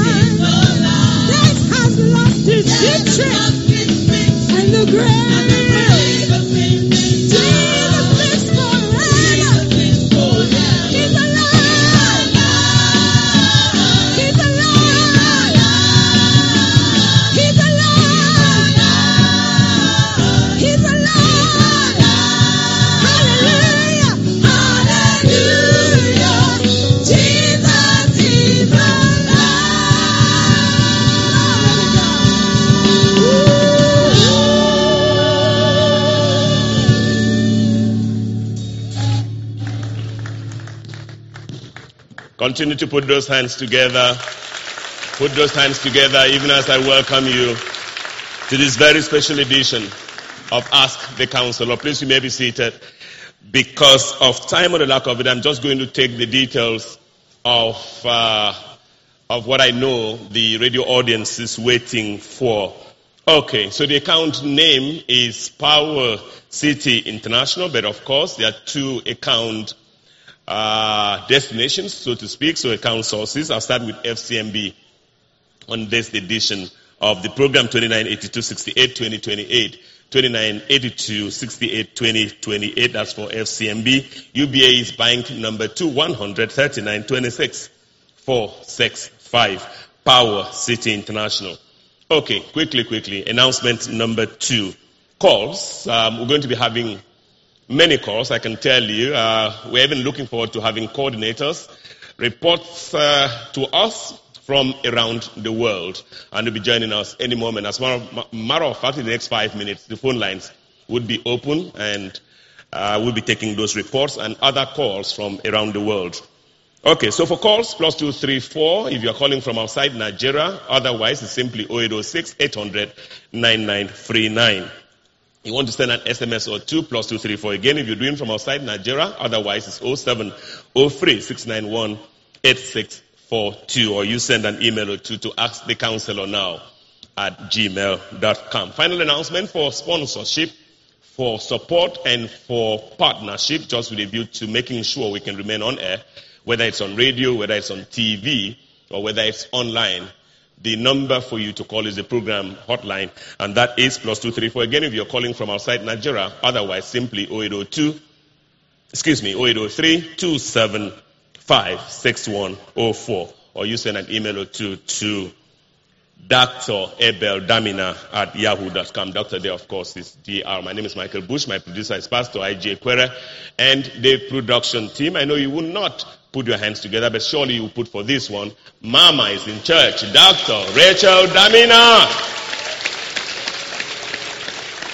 And of course, we also have the resident pastor, powerful, humble man, and that is Pastor Prezokon, complete with Elder Uyime's dear wife. And then, the man of the moment, the man of our future, the man who continues to feed us, Global Baba, Dr. Abel Damina. Intercontinental Mr. Bush, Merry Christmas. Global Baba, Merry Christmas to you. Yeah, you look Christmas today. You too, Global Baba. And what a blast that was, Global Baba. Oh, my goodness. To imagine that Mrs. Bush and I and other leaders here spent some time with you yesterday. It didn't look like you carried this kind of bomb for today. It doesn't show in the face. Global Baba. Now I understand why you gave no speech yesterday. I understand. You just bottled up everything, said I'll show them tomorrow. This was more than a speech, Global Baba. I'd like to thank you. Thank you. We are forever grateful. We're forever grateful. Global will just do the traditional opening prayers before we get the program off the ground. Let's pray together. Father, we rejoice and we thank you for all you've done for us. As we look back at the day when salvation and the free favors of God abounded to mankind, we want to thank you for grace. Thank you for Akwa Ibom State. Thank you for our governor. Thank you for his cabinet. We continually pray for them, and we stand in faith that they continue to advance and create an environment for the gospel to thrive and for potentials to continue to prosper in this land. And we thank you for Nigeria and the rest of Africa and the world, that the gospel of Christ is in the front burner. Souls are saved, disciples are raised, and we rejoice today, and we thank you for the blessing upon this entire mandate that you've given to us to reintroduce Jesus to this generation. And we give you praise for the blessing. In Jesus' name we pray. Amen. Amen. Amen. Praise God. Global, may I now formally welcome you to this edition of Ask the Counselor. The last time we were here live, we spent the night in Dublin. That's in Ireland, somewhere in Europe, and that's where we're going to be kicking off from. This one. Hello, Global Baba. Calvary greetings in Jesus' name. My name is Samuel Kalu. I live in Dublin, Ireland. I've been following your teachings online, and I've come to know that I need to unlearn many things that I've been taught from Sunday school from way back. Plus, I no longer feel comfortable, Global Baba, in my current church, as I've realized there are fundamental errors in his teachings and belief system. I'm one of the pastors he mentions the name of the church in Dublin. My parents were ministers in the church in Nigeria. He mentioned the name again. And I've been in the ministry for some time now. I've functioned as a music minister in several churches, but for so long. And I attended an online Bible school, a college called Christian Leaders Institute, based in the United States, Global Baba. I was ordained a pastor by Reverend Chidi Okarafo, the then something of this church in Nigeria, when he had a conference with us in Dublin. However, Global Baba, since listening to your teachings, this has cast doubts over what I used to hear and most of the teachings of that church. I have now seen the light of the gospel of Jesus Christ through your exposition of the word. I wish to be trained again into ministry by you. I would also have to open one of the Power City campuses out here in Dublin after my training and equipping is completed. I'm looking forward to hearing from you soon. Thanks and regards, Global Baba. My name is Samuel Kalu. Well, Samuel, thank you for writing in. We'll make sure we get you in touch with Pastor Matthew, who will get you into our training institution and see how we can work with you to start a Power City campus in Dublin, Ireland. We have a lot of people, by the way, in Dublin who follow what we teach. So it would be wonderful to have a campus in Dublin, Ireland. Global from Dublin, Ireland, we just cross over into London, into the UK, because it's still part of there. Global Baba, great grace. Wishing you all a Merry Christmas and a Happy New Year ahead. My name is Miriam Williams. I'm a devoted and committed member of Power City International Campus, Enfield, out here in London, the United Kingdom. This is not necessarily a question, Global Baba, but rather gratitude to you for all the works you have done for people like me. We're completely brainwashed and lost in terms of the word. You followed us you have allowed me to reprogram my mind, and for that I am forever grateful, sir.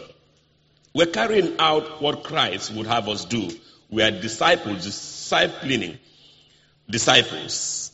Okay, we are discipling disciples.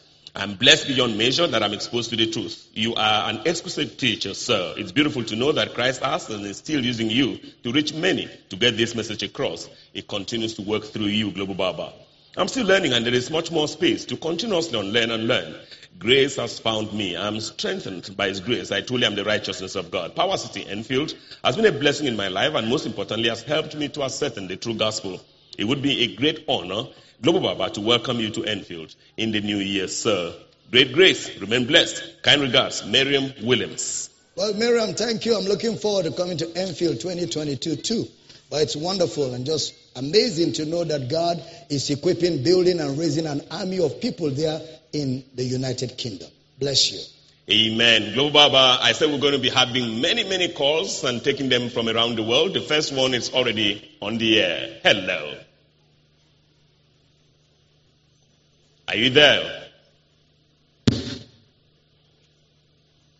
We don't have time. I'm trying to squeeze in much action. Are you there one more time? Hello. If you're not there, but the calls can keep coming. Hello, another one. Hello. Okay, so I leave Europe now. I'm heading straight to the United States. Kingdom blessings, Global Baba, and the intercontinental Mr. Michael Bush. May God continuously bless your labor of love. I'm calling right from Louisville in the United States. Please, I have two questions, Global Baba, and they are: one, how can one draw a line between grace and hard work? I have a friend who works about 100 hours a week, and by his hard work has materially become wealthy. Daddy, is this by grace or hard work? Well, grace is what Christ has done for you where salvation is concerned. You still have to work hard. But the world tells you instead of working hard, work smart. Okay, so work smart. And if you don't know how to work smart, work hard. Keep working hard until you learn how to work smart. Yes, Daddy. Bless you. Yes, Daddy. That's a fantastic answer, Daddy, because it's still possible to work hard, work smart, and then, because without grace, you would have no result to show, no success. Yep. So it's still down to grace. Okay, second question from Colin. I'm still waiting for calls. 2 Thessalonians, Global Baba 2:7-12, especially verse 7. Okay, 2:7 and then 12 verse 7. That's what it says. For the mystery of iniquity doth already work, already that, and then it goes on and on and on, and then it concludes. Why would there be a strong delusion from God, since our God cannot deceive? Thank you. It won't be from God. It will be because of the absence of God. The delusion will be because people will reject God, so God will be absent. And in his absence, there will be strong delusion. It's just a syntax situation. Another caller. Can we have you now on air? Hello. Are you there? Hello. Yes, many thanks for joining us. Your name, where are you calling from? Yes. Hello, good morning. Go ahead. Merry Christmas. Merry Christmas to you and Continental Christians. Thank you. Good morning, Papa. Morning. Merry Christmas. Merry Christmas, sir. My name is Brotosin Alberto. I'm calling from Lagos. We just want for the great work you're doing, and we've been tremendously blessed by the great light you have shared with us all the year. Under the leadership of our Lagos coordinator, Pastor Gospel, we have been discipling men, because like God says that the evidence of spiritual growth is ministry, and we have been doing ministry. Thank you so much for the light. Thank you so much for dedicating yourself to this great work. Thank you, sir. Fantastic. Just in time. No, Baba. Yeah, that's from Ogba campus in Lagos. Glad to hear that the word is growing in that campus under Pastor Gospel's supervision. God bless you for calling. Amen. Which reminds me, Global Baba, just earlier when you were ministering, you took from Pastor Eshet, I hope. Then went to Dr. Gabriel. You went to, I think at the point you mentioned Bro Ifyok, and that's where you ended. How are you able to do that? By the way, that's a fantastic thing in leadership. The ability to remember the names of your followers. I come back to that because my producer won't let me complete what I have to say. This caller, hello. Hello? If you can't answer me, answer Global Baba. Hello. Are you there? Okay. We're told, I don't know what we're having technical difficulties, but just keep trying. You keep coming through. So Global Baba was telling you, and in all of Nigeria, I can tell you the number one person with that kind of gift was IBB. No doubt he continues to have that kind of followership. He would just see you once, and call another time he would know your name. And you're able to do that with thousands of people. How do you do that, Global Baba? It's interest. Aha. When you're interested in people, you're able to know things about people, including their names. Wow. Wow. Fantastic. I could have continued, but it's okay. just that. You could have continued. Yes. Global Baba, I know. There's this caller. Hello. Hello? Are you there? Are you there? Hello. Yes, many thanks. Welcome to the program. Where are you calling from? Mr. Bush, this is Pastor Raymond. Hey. From Manchester. I thought you were in Nigeria. Okay, so go ahead, bro. Baba, I need your prayer. Today is my birthday. That is all. Merry Christmas. I missed the party at home yesterday. I was not happy. If I knew there was a party yesterday, I would have shifted my ticket. Merry Christmas and happy birthday. God's grace, God's peace, God's blessings, 12 months added to you of impact and exploits in Jesus' name. Amen. Amen. Amen. Amen. Okay, so Global Baba, we're heading now out of where we were and coming back to, we're in the United States, I guess. We're coming back to Africa now. First port, of course, South Africa. Hello, dear Global Baba, and the intercontinental Mr. Bush. Global Baba, can you please explain 1 Corinthians 12:3? Because even a drunk mind can call Jesus Lord. Thank you, Global Baba. Michael Shabalala in Joburg, South Africa. Well, it is not just calling Jesus Lord. It's beyond calling. You only call after you have understood what you're calling. So that's why it is not just calling. The gospel is preached. And when the gospel is preached, you understand the gospel. The summary of understanding the gospel is calling Jesus Lord. Global, just in time for our next caller on this edition, this special edition of our program. Hello. Are you there? Hello, can you hear me? Welcome. Yes, we can hear you loud and clear. Your name, where you're calling from, your points. Go ahead. Good morning, Merry Christmas to you. Mr. Bush, my name is Vanswada Santin. I'm calling from Leeds in the UK. Merry Christmas. Just really wanted to send greetings to his daddy, Reverend Dr. Abel Damina, to Mommy, Dr. Rachel, Triple J, We haven't seen the UK this year. We believe that early in the next year, we will see the whole family. Daddy, thank you so much. The family and Light of Grace, we want to appreciate you for all that you have done for us, the body of Christ, all over the world. We know that the very way that you carry will continue to preserve you. For all power is in the word. Thank you, and God bless you.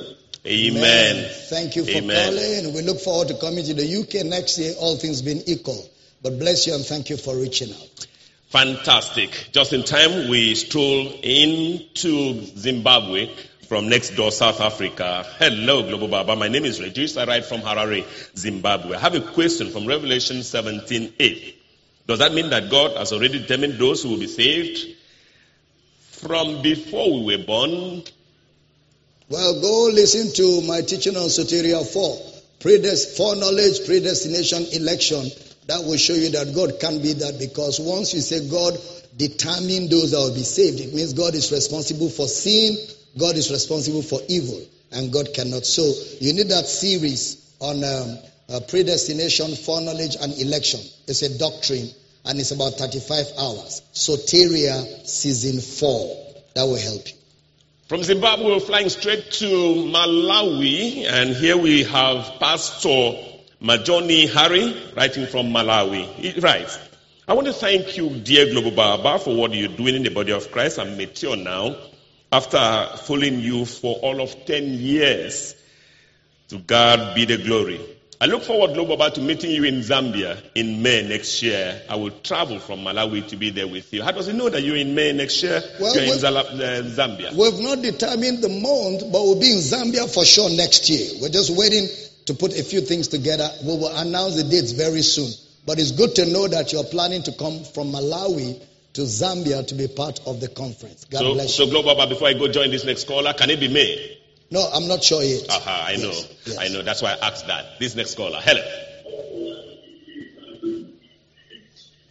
Hello. It's all right. Good.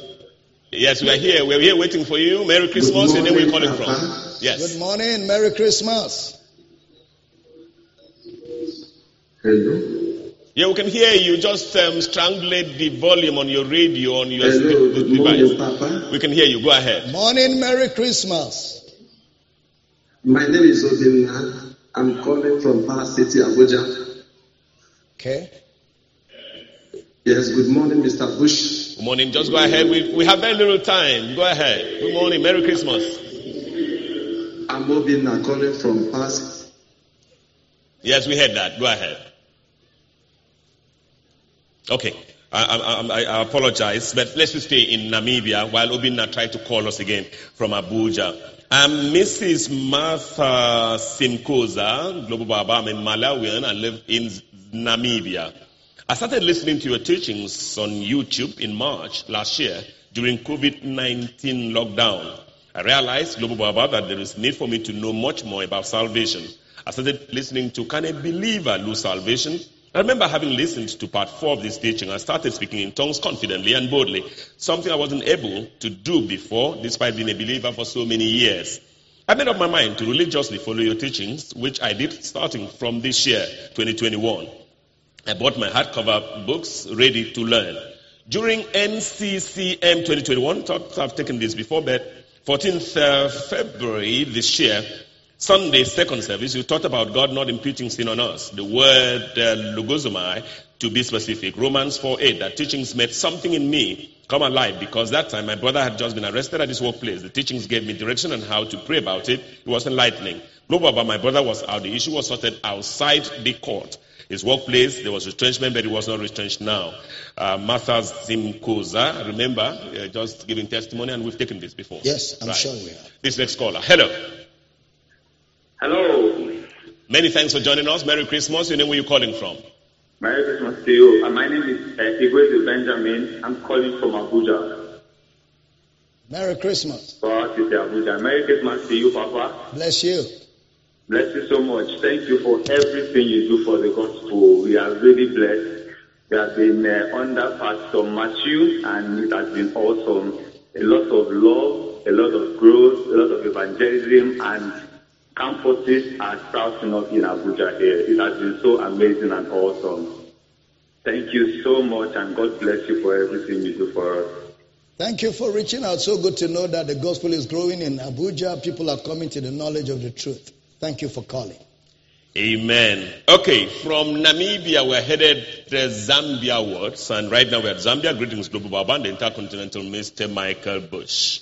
This is your son, Global Baba, Staves Munchini from Zambia. I'd like to thank you for your labor of love for the family in Christ, and even for your love of bringing many souls into this family. Please, Global Baba, I have a question that we really have argued about. Matthew 27:46.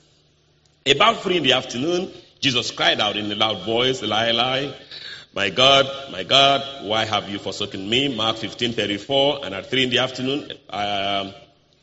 afternoon, Jesus cried out in a loud voice, which means, my God, why have thou forsaken me? Does this mean a separation between the Father and the Son took place here, or it was just a fulfilling of David's prophecy in Psalms, but the Father never separated from the Son? Thank you. Your son, Steve Munchini. Global Baba, just hold your thoughts. This caller. Hello.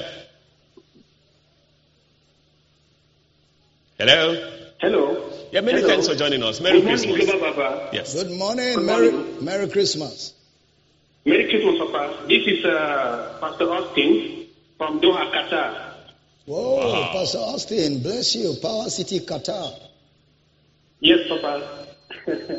Thank you so much, Papa. We really want to appreciate you. Thank you, Mr. Bush. Thank you, Pastor Macho, Pastor Prince Okon. Thank you, all the pastors globally. We just want to wish you a Merry Christmas from Qatar. And on behalf of the PCI campus, we want to appreciate Papa for all he's doing for us, standing there in Oyo and unveiling men in Christ all over the world. We are transformed here in Qatar, Papa, and spiritually we are growing. We are about 27 in our campus, and like you said, next year, the mango tree is right. It's time for us to shake the tree and bring down the fruit. We are gearing towards the next step of the campus to make sure that evangelism becomes radical all over this nation of Qatar. We really thank you, Papa, for standing with us diligently and for presenting us approved by God, and for making us workmen who are not ashamed by rightly dividing the word of truth. Thank you, Papa, for giving us answers to every question concerning salvation.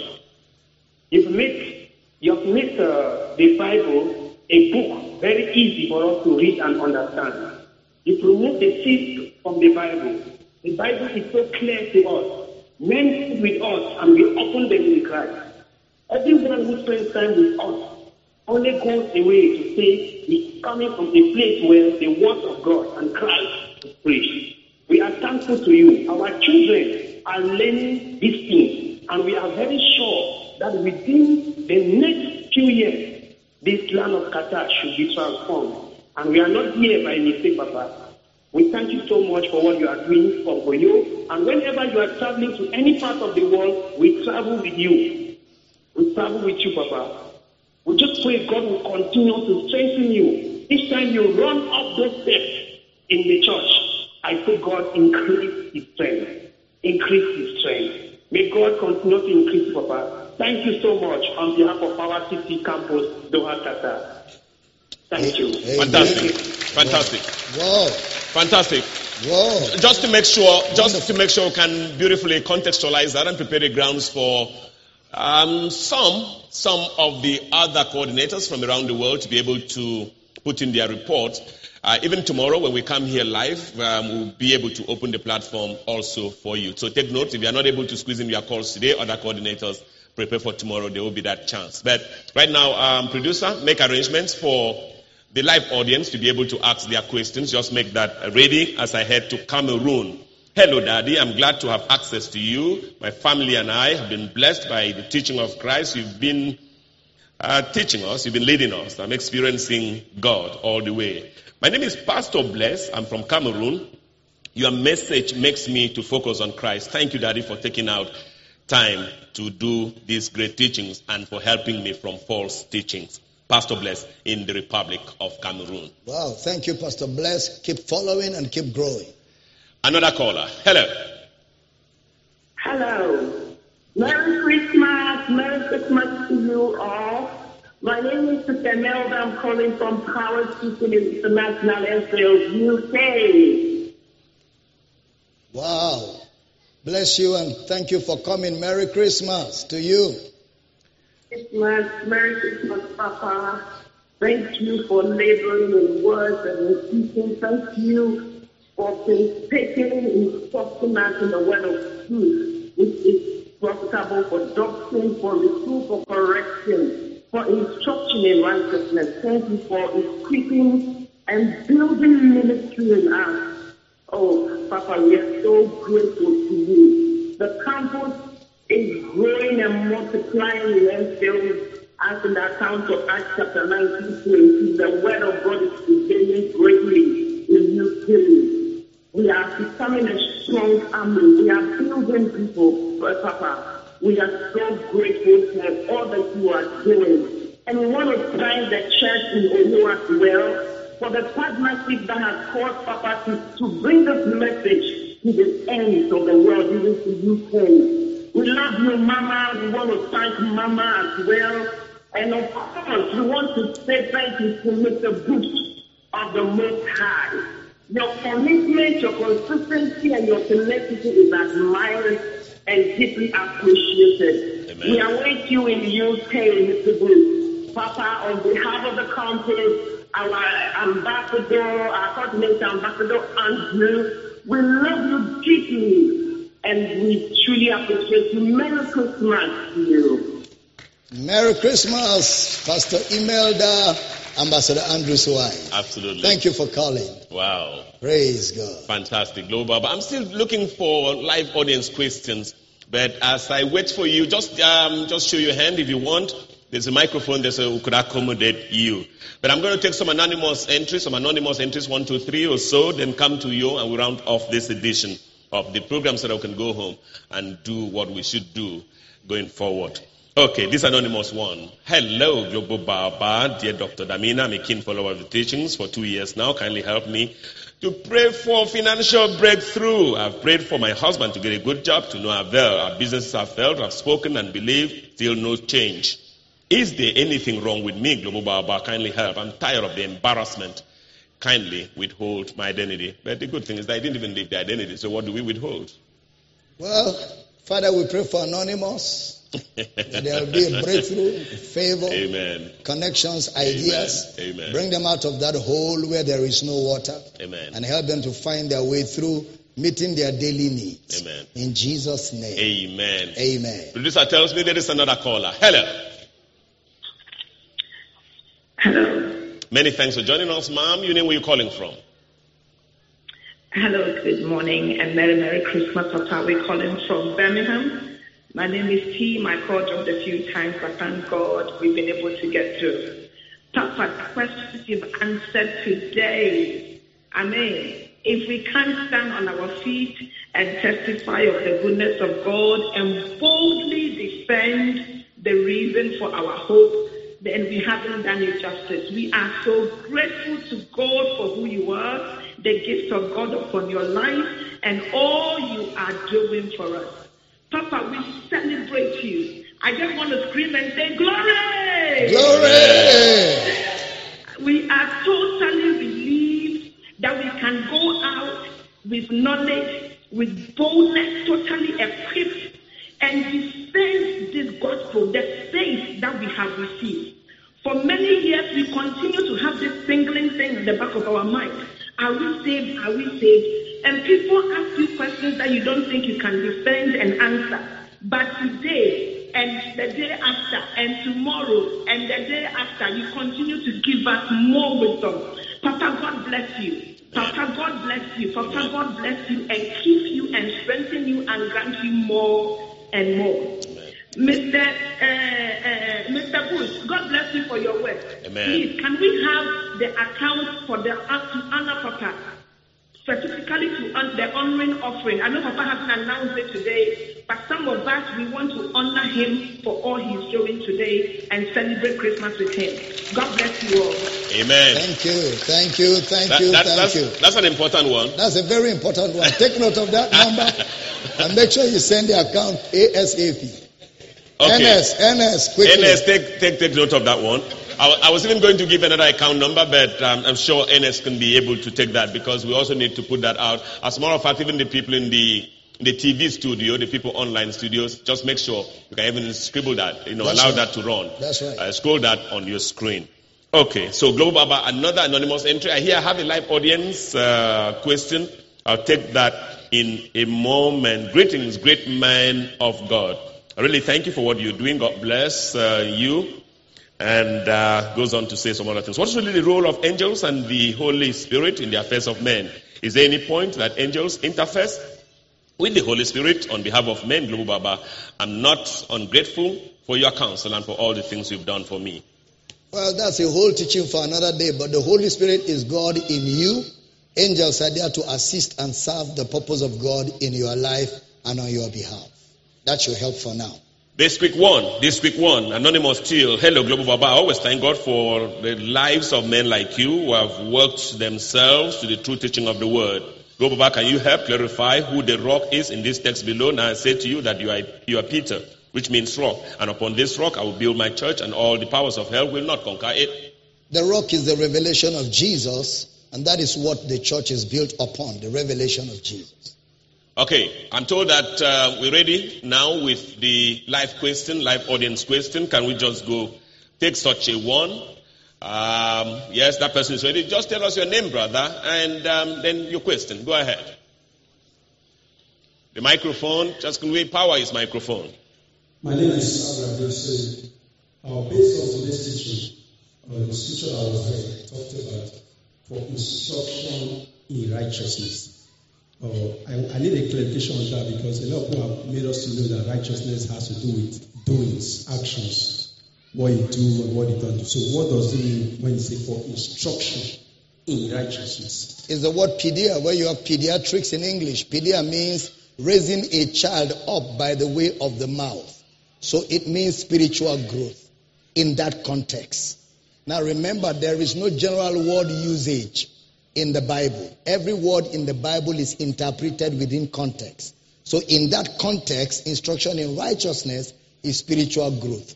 But righteousness as a subject in scripture is a gift of grace. You don't do anything to have it. Righteousness is Jesus himself. So when Jesus entered your heart, he made you his righteousness. That's not works. It is a pure gift of God. I hope that helps you. Our last caller on this edition of the program is already on the air. Hello. Hello. Good day to you. Welcome to the program. Anyway, calling from Merry Christmas. I'm Brother Chigera. I'm calling you from Johannesburg, South Africa. Okay. Merry Christmas. You have 30 seconds. 30 Merry seconds. Christmas to you, sir. We would like to wish you a Merry Christmas, Papa. May you continue the good work you are doing, and may God increase you. Thank you. And thank you for reaching out. God bless you. Enjoy your Christmas today. Okay, Global Baba, from wherever in the world we were, we're just flying straight to you. I'm not going to be able to take the entry. Tomorrow is another day. When we come back, we start tomorrow from Uyo. Until then, this is Michael Bush, your anchor, thanking the producer of the program, Pastor Ajekwe, and the production team, and then bringing on Global Baba for the last time on this edition of the program. Put your hands together for Global Baba, Dr. Abel Damina. The Intercontinental Mr. Bush. Appreciate Mr. Bush. Appreciate Mr. Bush on this special day. Amen. Glory! Well, I want to use the opportunity to appreciate every one of you that has been a part of this broadcast, always giving us the opportunity to serve you the grace of God. And I also want to thank all of you that have sent me and my family Christmas greetings, monies and gifts. I want you to know I truly appreciate your honor. Christ continues to honor you as you've honored us. And I also want to quickly mention that we'll have other broadcasts today on radio. Don't forget, we'll be on Passion FM 3 to 5. We'll be on XL FM 1 to 3. We'll be on Comfort FM 6 o'clock this evening. We'll also be on Inspiration by 9 and Heritage by 10. And tomorrow morning is going to be brutal. I'm going to be teaching on concerning leadings and perceptions as we prepare you for the journey of 2022. So first service 8 a.m. GMT plus 1 and second service 11 a.m. GMT plus 1. We love every one of you. Make sure you reach out to somebody, share some love, take some people out, spend the day enjoying all that Christ has made available. And until we see you tomorrow, enjoy the rest of your day. Merry Christmas and God's blessings. Goodbye. Amen. From Uyo, Nigeria. Amen. We Glory. trust that you have been blessed by this message. To order the complete series of this message and other messages by Dr. Abel Damina, please call +234 806 800 9939 or email powercityoffice@gmail.com.